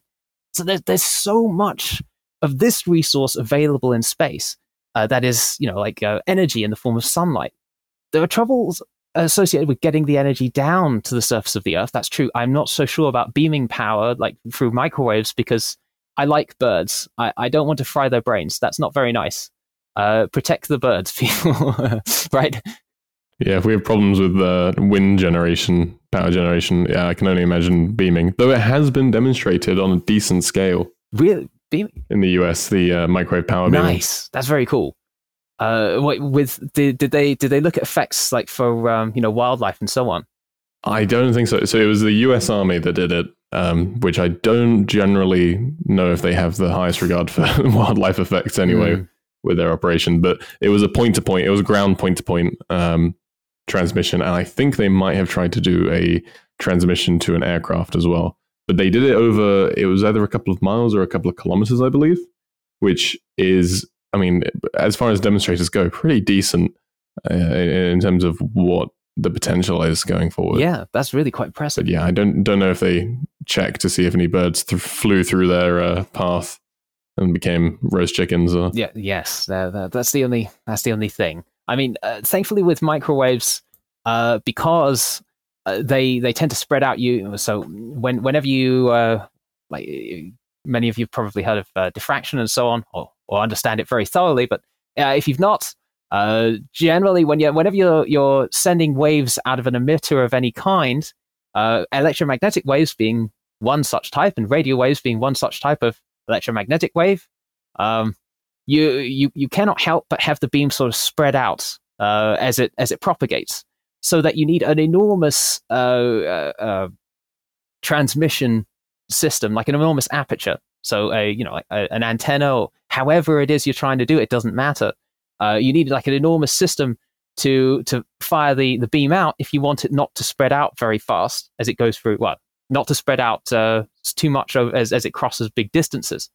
And you need a very large, coincidentally, at the same time, a very, very large receiver at the other end if you're going to pick it up, which is why a lot of the plans for this kind of thing involve enormous areas. So, a 10-kilometer wide sort of collector on Earth, right? And then if it's that wide anyway, and it has to be because the microwaves tend to spread out, then, you can maybe accept lower beam loadings, right? So, the actual amount of microwaves per square meter they're actually coming down can be quite small, but because the receiver has to be big anyway, you still get enough to power a city, even though in principle it's small enough that the birds and so on don't notice. Still, I'm not so sure. Unfortunately, I'm not so sure that's the way forward because of the issue with the birds. But there are other things as well, like the enormous areas required and so on. And the distances required, but meaning that you need very, very large antennas to actually send the microwaves. On Mars, however, no such problems exist. And I think microwave beaming is the easiest way to get massive infrastructure set up and massive production. So if you want a gigawatt of available electricity on the Martian surface, you can beam that from space pretty easily. The distances involved can be less as well. That's the great thing. If you're only in like low Martian orbit, because there's basically no atmosphere, you have nothing in the way. You just send your microwaves down just a few hundred kilometers, so that the sizes can be shrunk, by a factor of 10, at least compared to what's contemplated on Earth, or a factor of 100 if you're thinking about sending it from geosynchronous orbit, which is very difficult to do, right? Because of the distances. I think for Mars, that's a really great way of getting electricity. Second only to nuclear power in its convenience, but unlike nuclear power, because the receiver is so huge, you don't need to worry about waste heat. There's no problem there at all. You don't need to have waste heat radiators and so on set up. You also don't need turbines and things like this. You don't need hot working fluids or complicated machinery. It can be a very, very simple system. So I think for Mars, that's a cheat code to massively scaling up industrial production. But in the case of Earth, I'm not a big fan. I can see. I definitely see the issues to those environmental impact assessments, but it is gratifying to see these new technologies that do kind of come out and do seem like they are, as you put it, cheat codes. Like we're using Lagrange points, using microwave beaming of power transmission, doing this massive power generation, power farming, basically in orbit. And there's probably other ways to get around being able to do power transmission within Earth without having to put animals and things like that in danger. There's definitely going to be ways around that, but other technologies as well, like the Lagrange points, like optical communications, are making huge strides in really breaking down a lot of the barriers. This is going from the first TVs to a full color plasma TV on your wall. It is a big step, and a lot of the new technologies being developed at the moment are really going to be useful for going into space, especially when it comes to radiation protection as well. But a good thing about what we were discussing before about needing a lot of public support for this kind of space stuff, and especially when it lacks from the government agencies in certain countries, is that a lot of it is going commercial. There is a lot of commercial interest from outside the space industry in venture capital firms and in the stock market. And that tends to breed the conditions that will allow us to go forward kind of without necessarily having to get everyone on our side, because the thing that really brings people over is going to be achievements. The successful launch and deployment of the James Webb Space Telescope was a massive, and the photos that come out from that helps generate a ton of good PR. It's all about that progress. The momentum will have to probably come from somewhere else. But the good thing about that is, for both you and for me and for everyone, is that it is economically viable, and people are trying to find every method of potentially making money off of space, which is leading to this second commercial level space race. Yes, indeed. It does seem at least that things are looking up. Certainly, the commercial aspect is playing a big part in this.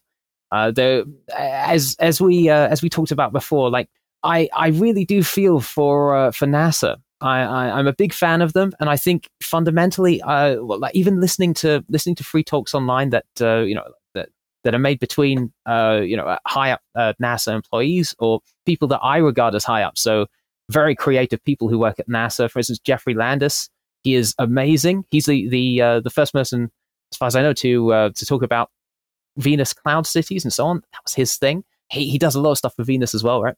I really feel for them. They really think like me. I could see myself ending up doing the kinds of things that NASA has been doing, or falling into perhaps some of the traps that arguably they've fallen into in past years. Like the strengths and weaknesses of their approach, I really feel for. So naturally, in just the same way, I have sort of 100 tabs open in my brain. I've lost count, definitely, of projects going. And very few of them get fully completed in the end, right? So the commercial aspect of space travel and so on that's really come about in the last few years has added this completely new aspect to the aerospace industry. Well, excuse me, the space version, the space part of the aerospace industry. The aero part has been doing just fine commercially for a very long time. Maybe not as a stock investment. Like if you listen to Warren Buffett, for instance, the investing in, say, commercial airliners, has been very hit or miss, and generally speaking, would have lost you money. But that aside, the planes fly just fine. With space, like I can see that it was missing in some senses some of the innovations and the common sense that came from very recently the commercial sector, and now that's been sort of transplanted in, and the new thought process have come in through, for instance, SpaceX, quite famously, but also through other innovators. I can see the effect that's already been having. It's very promising. So like it's it's an old adage, I think, amongst failed entrepreneurs in the United States, which of course is a great interest of mine. If you're a physicist, especially like a physicist in the United Kingdom or something like this, where the budgets are not particularly high, no one really has any money for things like this anymore. Occasionally, I think about how I will how I might eventually buy a house or something like that, in 30 years. It's kind of like so naturally, I look around and I listen to what people say. The old adage seems to be like you can go for decades trying out essentially the same things and have a whole bunch of things going right and still have no chance of real success because you're missing just a few little aspects of what you were doing. So that you can have very good ideas, which because failure is complicated. So Peter Thiel, for instance, the venture capitalist, he says failure is not generally a good thing to learn from, and Elon Musk as well. He says fail fast, fail often is a bad idea for aerospace, because generally when failures happen, there's a whole bunch of things that were going wrong. So I won't say NASA's failure to get us to Mars since the moon landings and so on. I will say aerospace in general's failure to do this, and inability to fully get it working, could easily have been due to just a few of these aspects not being in place, like standardization, for instance, standardization of a simple launch platform, as we've seen for the CubeSat systems. Even in the case of NASA, there were big attempts towards standardization anyway. For instance, with the space shuttle. Unfortunately, it didn't pan out, but having that as a launch platform, if it did pan out, probably would have been a good idea. Nonetheless, I can see a few clever ideas sort of coming in from a completely new place, just fixing a few of the bits that weren't going right, so that suddenly an industry which had just been poised on the edge of doing something incredible for the last 50 years might be able to kick off in the next few. So if you are listening to this and just thinking about going into aerospace, you're in exciting times, and probably actually exciting times rather than, unfortunately, the last 50 years or so, which was still exciting, but not quite as exciting. You ain't seen nothing yet, right? And I think that's where it's come from. It's these new little bits of commercial thinking, which are completely alien to me, for instance, from my science background. I project management, my girlfriend tells me that I should really learn how to do that. And I'm like, what, project management? Isn't that just sort of, like spreadsheets or something? She's like, no, trust me, it'll revolutionize what you're doing. Hello? Okay. And she introduced it to me and suddenly everything gets done on time. I'm like, what? How's that work? It's like magic, right? I don't know. Yeah. I always like to think of it as because you hear the people that say born too late to explore the earth, born too early to explore the stars, right?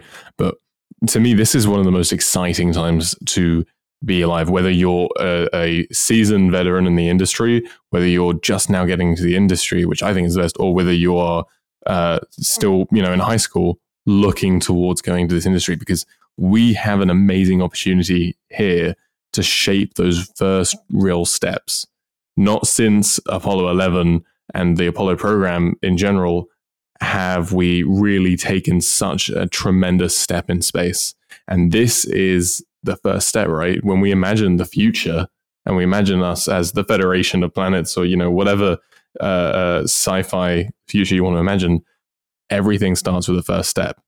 And we did that first step on the moon, but this is the first real push out into the solar system. These are the first steps of humanity into becoming the future.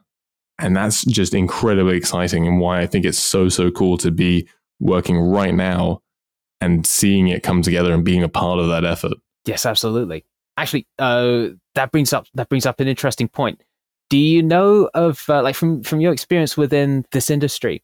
Do you know of any aspects of it that are really lacking development at the moment, lacking interest, where you think there are massive opportunities? So, for instance, say, well, in my case, I would say things like ore smelting and things like that in zero gravity, like how to take asteroid material and turn it into viable products. So, industrial chemistry in the context of asteroids, that would be my thing that I would add in. But something like this that doesn't receive much attention.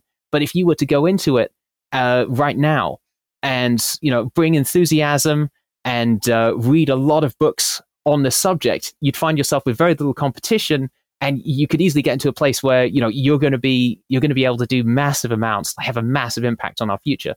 There's, to be honest, a ton of stuff. As small as the industry is, everyone is kind of trying to do everything everywhere all at once. That everyone is finding a new path every single day. There's a new startup that has a unique idea, whether it's getting things into orbit reliably. There's still tons of improvements to be made on that. The old 2-stage, even if it's reusable, can only go so far. There's a ceiling to that. Are there better ways to get things into orbit? Is there better ways to manage or already orbital craft?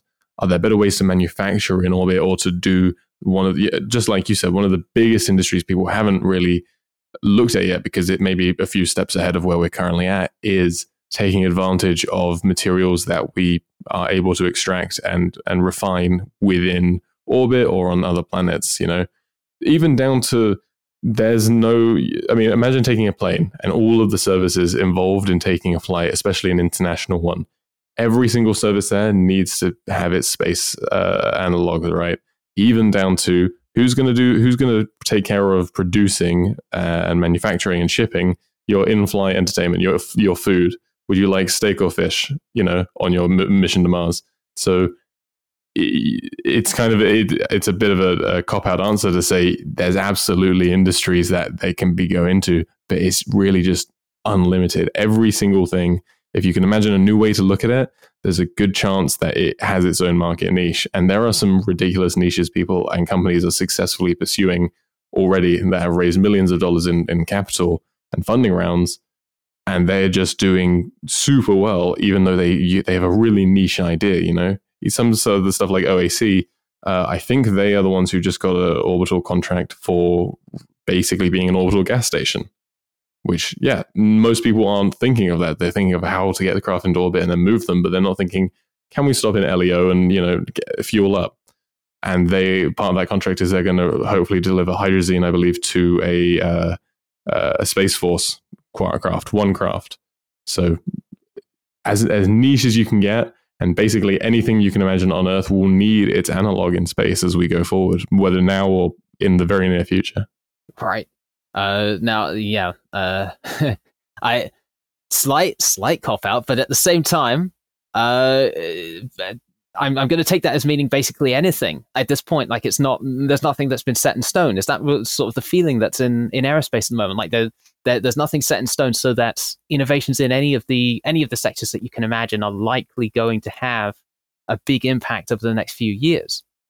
Yeah, absolutely. I think there are a couple of big targets, right? There's in-orbit assembly of space stations, or there's just space stations in general. There's a big Hilton recently signed to start designing interiors of some space stations. There's not so much explored, but will be a big industry, is the cyclers between the single ships that stay in orbit and they go between Earth and Mars. And then there's landers. But if you are specifically looking, one thing I will say is repeatable use landing craft. It is not something we've ever done before. We didn't land an Apollo, craft and then take off and then land again somewhere else. We never landed anything on Mars that we've landed, we've taken off and we've landed again.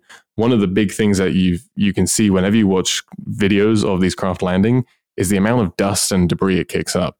And you can never be sure that isn't doing something absolutely catastrophic to your engines or to anything else on the craft. So if you can develop materials or a way of being able to land reliably without having to worry about doing maintenance in between being able to launch and land again. That is a huge industry I see coming forth that hasn't really been explored much. Some companies that have looked into it, like Masterton Space Systems, unfortunately they went under. There are companies that not really looking directly into this specific thing, but it's a huge issue that we found when we did some research, that we realized, hey, wait a second, we want to re-land, but no one's ever done that before. And some of those systems are very, very sensitive systems that you don't want to kick a bunch of debris into your engine and then relight it and explode. Yes. So if you can figure out some way to do that kind of landing pad style system, that would be massive. Right. Cool. Actually, I mean, I've had a few thoughts. Well, not about this, but that brings me to another thing. Again, I tend to be sort of medium to long term rather than very short term. But you imagine if you have two Martian cities, right, connected by a rail system. Because there's hardly any air resistance on the Martian surface, there's no reason you can't get a rail system, you know, like especially if it's like an electromagnetic type system, you know. There's no like the bullet trains in Japan, for instance. There's no reason you can't get that basically up to Mach 1, right? Or close enough that it might as well be at Mach 1. In which case, at around this speed, your aerodynamic forces over like a lifting body are sufficient for the lifting body to actually work. So that if you have a plane, for instance, that has to launch and then go around around over vast distances in Mars's atmosphere, say powered by magnesium, which you burn to make magnesium carbonate with carbon dioxide from Mars's atmosphere. Even operating as a ramjet and needing to get to Mach 1 to actually get off the ground. If it's riding along with one of these sort of train cars, you might be in a position where you can sort of do checks and you're up to speed, and then for 30 seconds you're like, okay, now we release the clamps and you're on your own. If something goes wrong, like you're gonna crash. So, but we got 30 seconds or something like that, right? Check, you know, are the aerodynamic surfaces, are they giving you enough lift? It's like, yes, okay. You turn the engines on. You have some time now to make sure that they're actually operating as they ought to operate before you let the clamps go. And then once you do, you can sort of let it go, and then off it flies. But now comparing that to say having like a rocket system where like the fuel requirements are a great deal higher and so on, you might be able to get much better performance like from an air breathing system. But that translates quite well actually to be able to land repeatedly, in the sense that if you could have a lifting body that approaches a fast traveling car to greet it, and you might have enough time, especially if there's like a big protrusion on the top of the car, for it to get into position. And then, like the car can adjust its speed, to match up with the aircraft. And over a reasonably long period of time, like, perhaps even many minutes, if the length of track is long enough, have it clasp on. And then once it's rigidly connected, slow the plane down, so that the in practice you don't need to have sand particles actually coming into your engines or anything like that, because if you're landing horizontally, the plane never needs to see any of it because it's all kicked up by rocket plumes that go down range, and you're keeping yourself in the air or using aerodynamic lift, so that then you don't need to worry about this stuff so much. And once you're actually connected up to your train car, you don't need to rely on an aerodynamic lift at all, and so you can just gently slow down. And if you have like some mechanism for pulling your wings in or something like that doesn't matter either. You could probably get away with it. I've been thinking about this as a way of dealing with the difficulties that come with landing, especially on Mars, where what's the old adage in aerospace? It's like the atmosphere's too thin to help, but too thick to be ignored, right? Yeah. So there's like a medium sort of ground. I like that as a way of launching vehicles horizontally on the Martian surface, but especially like eventually maybe if you want to do SSTOs, like with can you do SSTOs with a nuclear engine? That's the thing. Like, I don't know that hypersonic, like supersonic flow through an engine can be heated by like a little radiator that sits there. But if you can, maybe maybe that's sufficient, like to get you up to orbit, just with an SSTO that doesn't even have to carry any fuel, like if it's nuclear powered. Actually, sorry, random other side note, since I have an aerospace engineer, actual practicing aerospace engineer on the line, do you know if that's possible? Can you heat a supersonic flow with like a little coil of wire that's heated up, or, say a nuclear reactor that has the hot face like pointing into the flow? Can you have flow go across it at supersonic speeds that doesn't go below Mach 1 that can be heated up? Or is that just basically not practical? Because if it is practical, now you can have basically a scramjet engine without the need for combustion, right? Right. Well, to speak theoretically as well, because you're pulling me back to my aerospace propulsion days, aerospace versus rocket engines. But yeah, so theoretically, that is definitely possible. Is if you have your airflow going over this coil for long enough, right? So you can basically trade off having a small coil with slow moving air with a rather deep coil, for example, with this fast moving air. You'd still be working within that supersonic regime, whereas you a lot of the time will slow your flow down a lot, but not necessarily to be subsonic. And then yes, you could impart that heat to it with its standard nuclear propulsion. Theoretically, at least. I'm not about to go out and buy an RTG to start testing this, but yeah. But if you could, now you have an SSTO which doesn't need fuel, right? So, it needs nuclear fuel, but you replace that once a year type thing. But side project that's tangentially related to being able to land things, maybe not vertically, of course, horizontally in this case. But that's, again, medium to long-term solution, potentially, if it works. I mean, that all goes into the, what do you imagine that sci-fi future is going to look like? Do we have that nuclear-powered SSTO? Is that what gets us over the barrier of the two-stage rocket problem? Right, no. And spoiler alert, a lot of things are. It just is either very expensive or there's a lot of political red tape, because generally countries and governments don't like you putting nuclear or fissile material into anything that moves fast and is not connected solidly to the ground. Yes. I mean, I suppose I can understand this in an abstract sense. I have some understanding of how the world fits together outside of an engineering sort of sci-fi type thing. Occasionally I look outside, scroll through Twitter or something, and I regret that instantly. But fair enough, I suppose. If it's on another world, though, Mars is basically, as far as anyone can tell, a complete hellscape on the surface. So there's no real problem. Like even if there is a leak of radioactive contaminants over some parts of the Martian surface, nothing is harmed by it. And it should be relatively simple to clean up if you feel like doing this. But I don't see that you'd even need to. Some people in the audience are suddenly they're kind of shocked. They're like, "What is wrong with you?" Really? But I'm just saying, from a technical perspective, you could probably get away with it. Obviously not on Earth, but this is one of my pet projects, right? Especially since now this is more my field, right?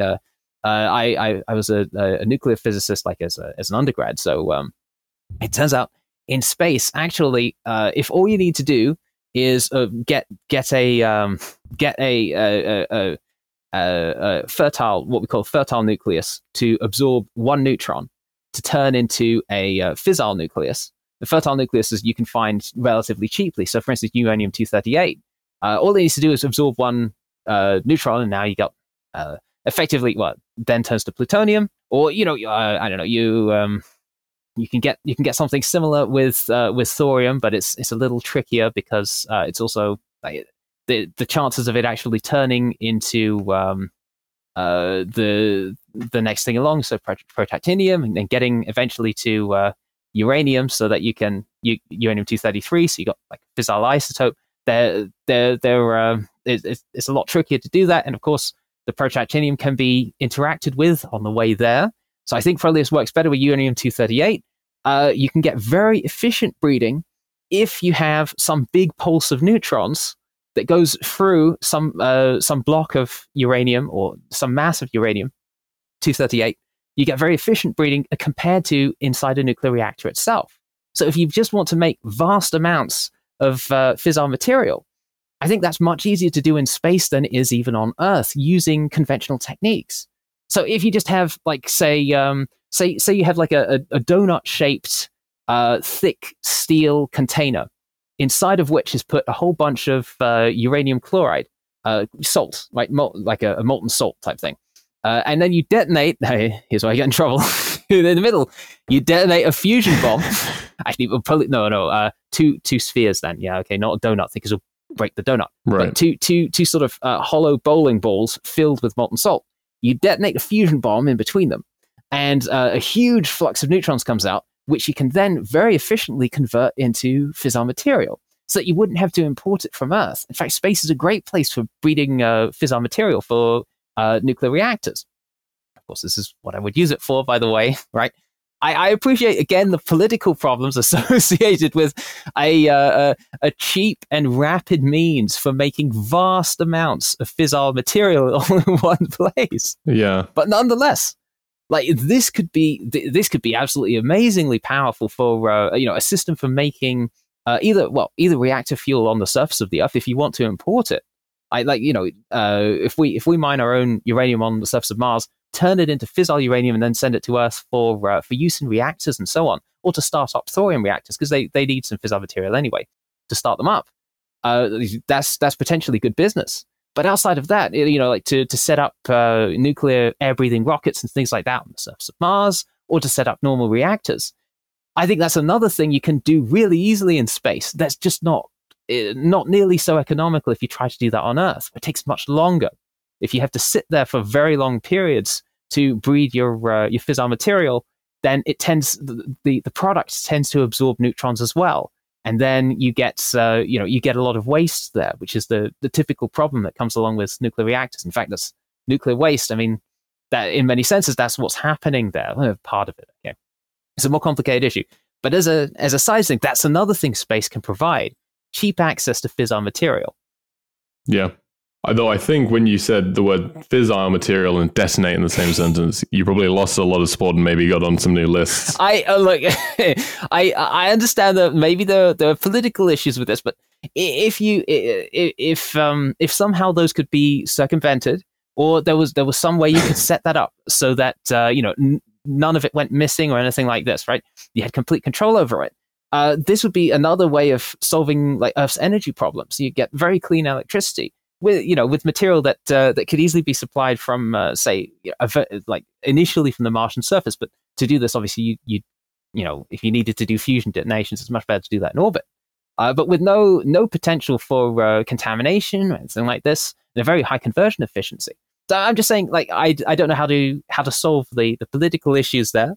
And I appreciate probably I'm on several lists now. No, yeah, this podcast, I've talked about so much crazy stuff in this podcast already. they have to keep reining me in. I get in trouble. Right? But like potentially though, like there's so many little things like this that just crop up naturally, like in conversation for space travel, right? Where like it lets you solve problems which on Earth are basically intractable, but in space they're actually relatively easy. No, I mean, I think you're definitely right. At the end of the day, generally, we can kind of do anything with engineering that we needed to do. Is there the money for it? And is there the political or law that allows us to do that? Which kind of sounds, yeah, you're right. I think I just got on a list by saying that out loud, but it's absolutely like feasible to do a lot of problem solving if there wasn't risks associated with it. And we understand why those laws are in place or why they don't want you to just handle fissile material, just hand that out to civilians. But it doesn't stop us from kind of snapping our fingers and being like, oh, that would have been a good opportunity. Yeah. I mean, like that spirit, I think, is necessary for innovation as well.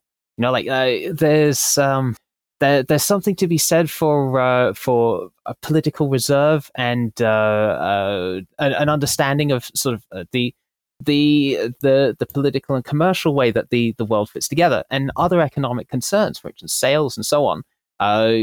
If you can't convince people to give you money for things, why should you expect them to pay you in the first place? This is a reasonable point. But I still feel like the real innovation can come when you're allowed to think in such terms, right? When you're allowed to think completely freely as an engineer and a scientist, and only rein yourself in at the end when other concerns like this are brought up and taken into account.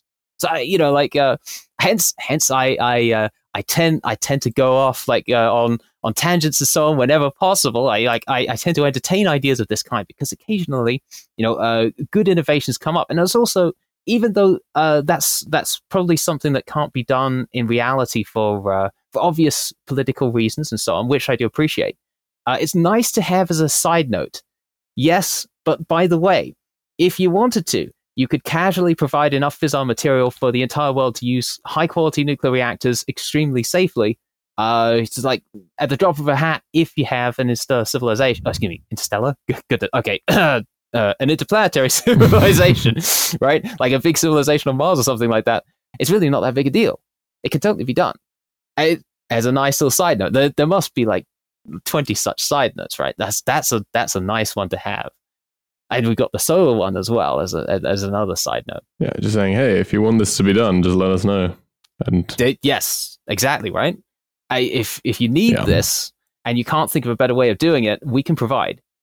Space provides. This is on the back burner. It is a solution we can use. Like a lot of stuff with space travel in general, is like here's something we do if we run out of options. Just so, right?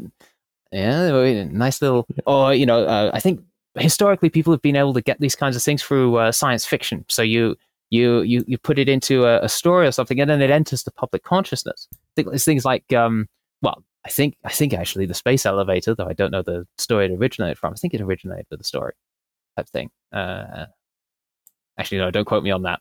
But there are plenty of things in science fiction that have originated, in modern engineering and so on, that have originated originally from science fiction, right? So just coming up with ideas like this as a tangent, entering into the public consciousness. Many of those are exactly of this kind, right? They're things of this kind. So it's like, by the way, if you wanted to, you could fix these problems so much more easily using X than the ways you currently do it, right? So, there are all sorts of ways to have that written down somewhere so that it doesn't get completely forgotten. And someone, if you need it, can point out that we can do things in the otherwise perhaps politically impractical way, but technologically perfectly feasible way. So I like having things like that around. I agree. And at the end of the day, all it takes is someone with the willpower to make that happen, and then you're off, really. Absolutely. Now, actually, this is something I've been thinking about as well for a long time. Actually, I think I've occasionally mentioned it on the podcast as well. I really want to set something like this up for newcomers and indeed for everyone within aerospace engineering. Actually, say if I can get Elon Musk or Jeffrey Landis to play, then by all means, or Robert Zubrin, right? Please jump in.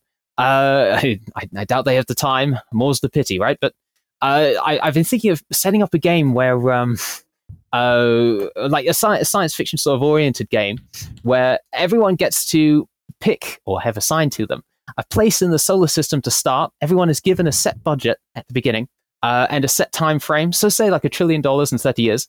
You have to set up a civilization using only material originally that you get from Earth or from where you're going, so that at the end of that time, either you fast forward to the end and then you look at the different designs and then see what comes out of that and judge a winner. So it's a competition with the potential to actually win the competition on the basis of what you design, what solutions you come up with for living in different places, or better still, over YouTube or something like that. And with a moderator, you're able to set up like interplanetary conflicts or something. Potentially, like obviously the potential is there to come up with innovations in areas you'd rather not come up with innovations in. So like how to actually blow people up in space or something. That's not cool. But you give it a science fiction slant, like say all the conflict has to happen, like all the actual confrontation has to happen with giant robots that are humanoid shaped or something. And now all the you come up with propellant ideas or something. So like say you're set in the asteroids and you're like, I need hypergolic propellant, but there's no nitrogen. So how does that work? How could I possibly, right? You're like, but there are ways to see hydrogen peroxide and triethyl aluminium, by the way, is I think that's the best you can probably do, right? It's like a highly complex intergalactic risk. Yes, but where the focus is on like technical innovations. and like clever like spacesuit or like giant robot design or something like this. All the things that go into building a giant robot in space, the more technical you get, the better. They translate perfectly to building like big spaceships, or doing unmanned missions and things like this, or to in space manufacturing, or putting together large ships and so on. Like all the innovations that you come up with within the context of such a game translate perfectly well to real life if you're using good engineering principles. Like Solid Science has done for all of it, which of course that goes without saying, I hope. Right? So that like you could have so much fun with something like that. And like you imagine people's videos where they talk about the process and so on and what they get at the end. That'd be really exciting. You can imagine loads of people getting pulled into watching that. And provided, I don't know exactly how you'd set that up so that so that it would be coordinated well and wouldn't dissolve into like arguments or something like this, right? You'd have to have a good moderation set up. And I'm not exactly sure how you do that, but if you could, a game like that might have the potential for all sorts of clever ideas to come out. So I've always wanted to set this up. It's just that there seem to be logistical issues here or there that hold it back. But if they could be overcome, or if anyone can think of a way to really do that, and I don't mean a game like sort of well, it would be like a strategy game where you show up and there's like energy credits assigned or something like this. I mean one where you have complete freedom to do engineering innovation in the context of the game, where the intention is to come up with a plan where you have as much control as you want over every engineering aspect of every design aspect, every visual aspects and so on. Can you make something that looks cool? Stuff in space that looks cool is also important for like the other aspects of space colonization, like sales and presentation to the public and so on. Getting enthusiasm. That all of this is useful. However much you can do, everything you pour in should be taken into consideration by the moderators. And like if you have like a YouTube channel or something like this, clearly you get more viewers if you do a better job in any of these spheres. As a result, then, if you could get such a game going and have like a friendly competition between different factions, like taking up different places in the solar system, you could surely get all sorts of clever ideas coming out. I don't know, but it's never happened so far. But I mean, it sounds logistically intense, to say the very least, the amount of moving factors in that. But I will say, I have to shamelessly plug this here, that along the same lines of kind of this interplanetary game style, there is a project in NA called Red Stratus or Foothold, which is based on the initial steps of Mars colonization, kind of from the Civ style perspective, where you've got different resources controlled by different players, and they do have to work together to try and come up with a way to survive effectively. Though it doesn't quite come to as the complex a rule set, maybe as you just suggested, with massive international engagements going on between these technological innovations. It's like a Hunger Games level of complexity going on. Yes, well, I mean, yes. Red Stratus. Now that's a reasonable compromise for this. That's a nice board game that we have going at Nexus Aurora, which attempts to sort of bridge the gap between being sort of given a pad of paper and someone's just like design a civilization from scratch, go. Which, by the way, I'd be ecstatic. Give me a pot of coffee as well. I'll stay up till 5 a.m, filling the entire notebook. If you give this to me, I have no problem. But I'm weird. Okay, like otherwise, if you want to get into this kind of thing, Red Stratus is actually a reasonable project aimed at really trying to get this kind of thing, like a competition type thing set up. So that's a reasonable plug as well. But it's not quite how I imagine it. Like not quite what I was picturing. Like when setting this game up in my mind. But I don't know. Like it's its own thing, and it's quite interesting. Like I've sat in on one of the sessions there, like in the past. So that's a nice thing as well that we do at NI. Yeah. We actually were able to play that in Paris at the IAC. Oh, nice. We did our first in-person game test, and it was a lot of fun. Yes. No, should have been able to go to that. That looked like so much fun, the IAC in general. It's incredible to be able to meet a lot of the directors of these high-level companies that are running a lot of the show there. I mean, there's Airbus there, and there's there's NASA and CSA and JAXA, but there's also NanoAvionics, NanoRacks, all the nanos and all the smaller companies, and they're on up. It's very impressive. Next year is in Baku, Azerbaijan. I see. I don't know if many of the people that I met are going though, because most of them asked us if we were going to be there next year. But the year following that, I think it is Milan, Italy, and then following year is Sydney. So lots of opportunities to come out, and usually also each year we do meet several NA members, like people that we weren't planning to go with as the delegation, or who have just heard of us or joined our community. They come up and say, "Hey," and it's a really cool experience to be able to meet members like that in the wild and be able to connect with them. Yes, that's incredible. See, it sounds like exactly my kind of thing, right? I'd love to come down there and see everyone. Maybe, wait, where's Azerbaijan? Oh dear, I'm sorry, I don't actually know. Where's Azerbaijan? How far is that? Eastern, on the fringe of Eastern Europe. Okay, cool. And I sincerely apologize for not being able to be more specific to anyone who happens to be listening to be connected to the country of Azerbaijan. It's next to Armenia and Georgia. Oh, okay. So that kind of general area, if you can imagine that. That's cool. And then Italy, and then Sydney.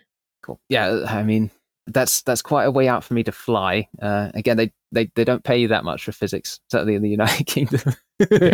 So I gotta, trapped by budgetary concerns. Unfortunately, Milan's closer in. I'd love to go to both places, of course.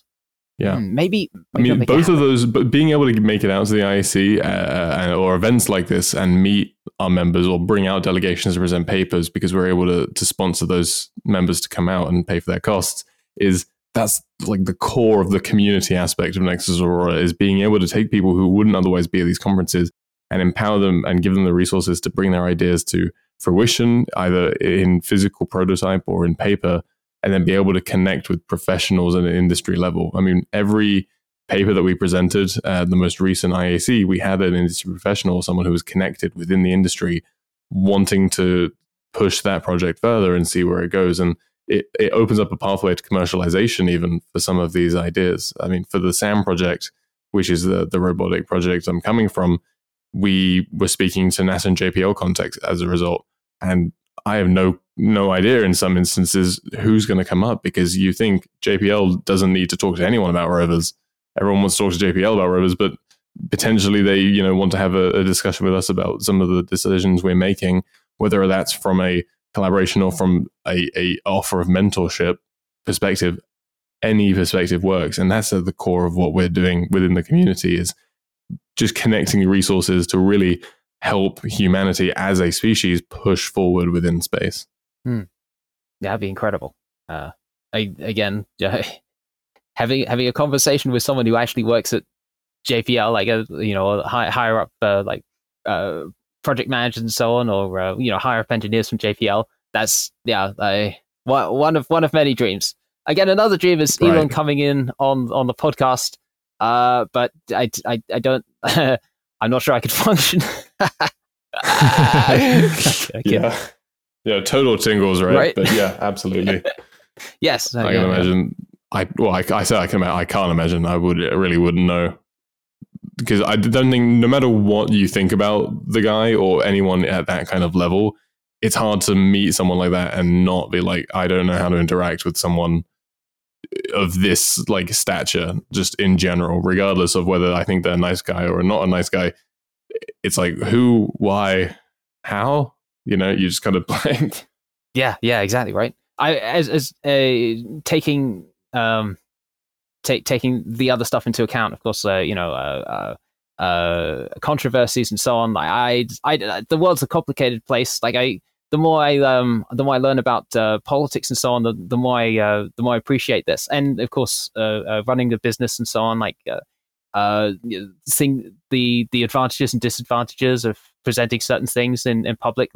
I don't really understand how all that fits together. So if someone's nice to me and we think about the same sorts of things, or it's possible for us to have a conversation, then I'm happy with anyone.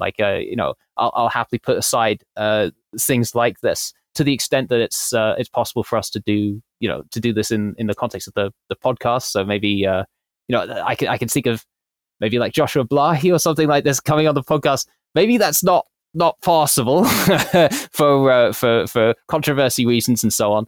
But outside of it, actually, no, that would be very interesting. Not within the context of Nexus Aurora, but there's a very interesting conversation to have, and probably the most controversial like I could come up with, by the way, as an example.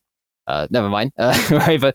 But like, but I mean, never say never, right? That's what we're about, is doing those connections. So if we could get them, and that would be cool, we'd absolutely love to try. Yeah, absolutely.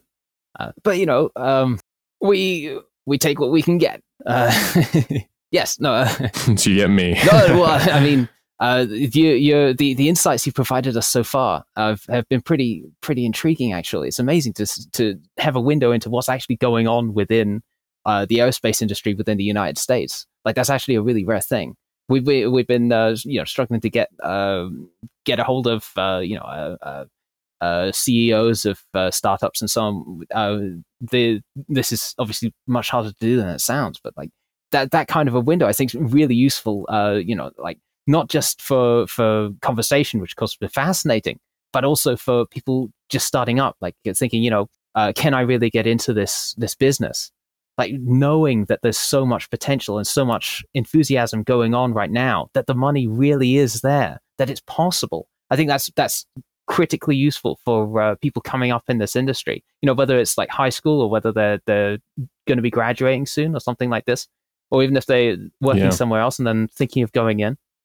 Yeah, absolutely. And one of the coolest things about that is that you're meeting these people that are high up in these companies, which again aren't huge companies, but they are, I mean, from a personnel perspective, is they're just as excited. Like, you haven't met people who have run out of that spirit and they become jaded against the process. They're still just as, giddy as a schoolboy to see stuff launch and get stuff into space.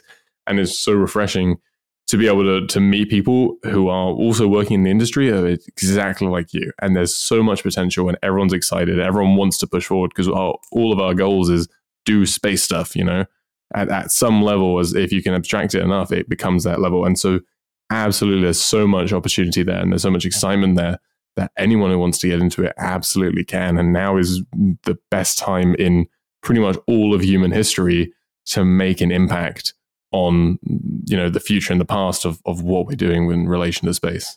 So yeah, absolutely super awesome to get into that industry as well, as to see the potential for anyone that wants to be a part of it in any way, shape or form. It doesn't matter if you have finished your schooling. It doesn't matter if you are 20 years you've spent as a certified personal accountant. Everyone has something, because we all need an analog of everything that's on Earth in space. And there's always some sort of transferable skill there. So really, anyone and everyone can. Right, absolutely. Actually, we're running out of time. I do appreciate that looking at recording time for this podcast, we've already gotten to about 2.5 hours in. I don't know how it's happened, right? I was supposed to do a sound check, and out. Hopefully everything's okay. This is the last time my co-host will let me do a podcast at time, with myself as the host. A terrible host, I'm sorry.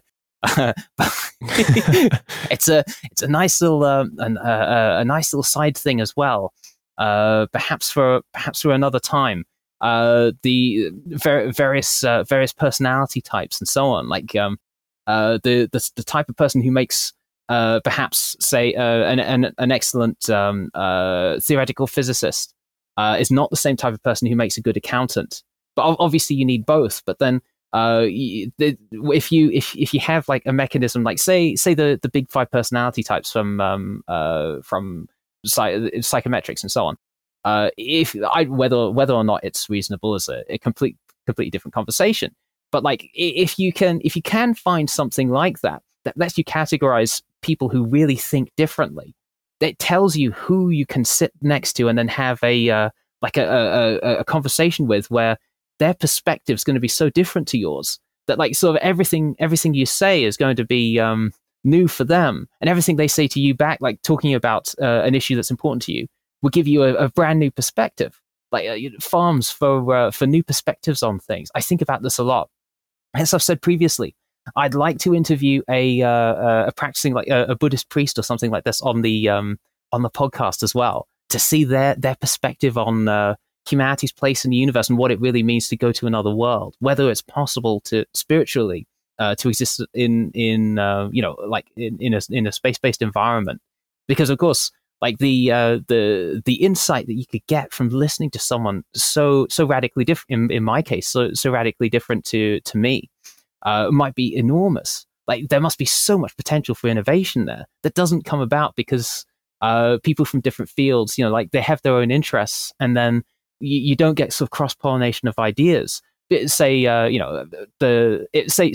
that there was some mechanism of categorizing people's interests and tendencies and so on, such that you discovered that there were a large sects of people who weren't that interested in space colonization, or who tend not to be involved with space colonization, and you were able to just sort of sit down and talk with one such person about what you're trying to do. Like in this case, space colonization, right? You talk to them about space colonization when they're generally not interested, or just sort of listen while they talk about what they are interested in. There's bound to be stuff there that you hadn't thought of before that can lead you down new avenues. But again, this is a thing for another podcast. I appreciate, I've kept you here for like 2.5 hours. I'm really grateful for you coming on, by the way. Oh, absolutely. Really interesting. I mean, I've been listening to all the other episodes, and it's really nice to be able to come on and also talk about the same awesome ideas you're coming up with. It's just like you were saying, cross-pollination, right? It doesn't matter what industry you are. A lack of specific information can be just as powerful. Space is for everyone. Absolutely. Yeah. I mean, there's bound to be more stuff actually that's going to occur to me about 10 minutes after we finish filming.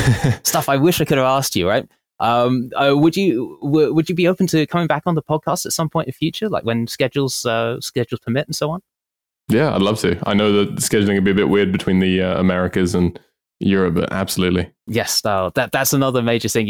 We really are like a massive international organization, like at Nexus Aurora. We have people from all over the place. In my experience, it's really hard sometimes coordinating. Like sometimes we have like a 12-hour difference in time. Like it was, friends I've got in Australia, like coordinating things together. Great Britain and Australia, but that somehow I'll make it work. Right, there'll be some way that we can get this happening again. I hope in the future. Right. Yeah, we'll figure it out for sure. Yes. Okay, cool. So, thanks for coming on again. That's the SAM project. So it seems like actually your interests range through a lot of Nexus Aurora. In fact, I know you're heading up SAM, which I did quite a bit of research on, like in preparation for the podcast. But you're so if people want to get in touch with you and so on, I suppose the best thing to do is just Discord, right? So yeah, Discord is the best way to get in contact. With everyone, including myself. I think we have a short link to that.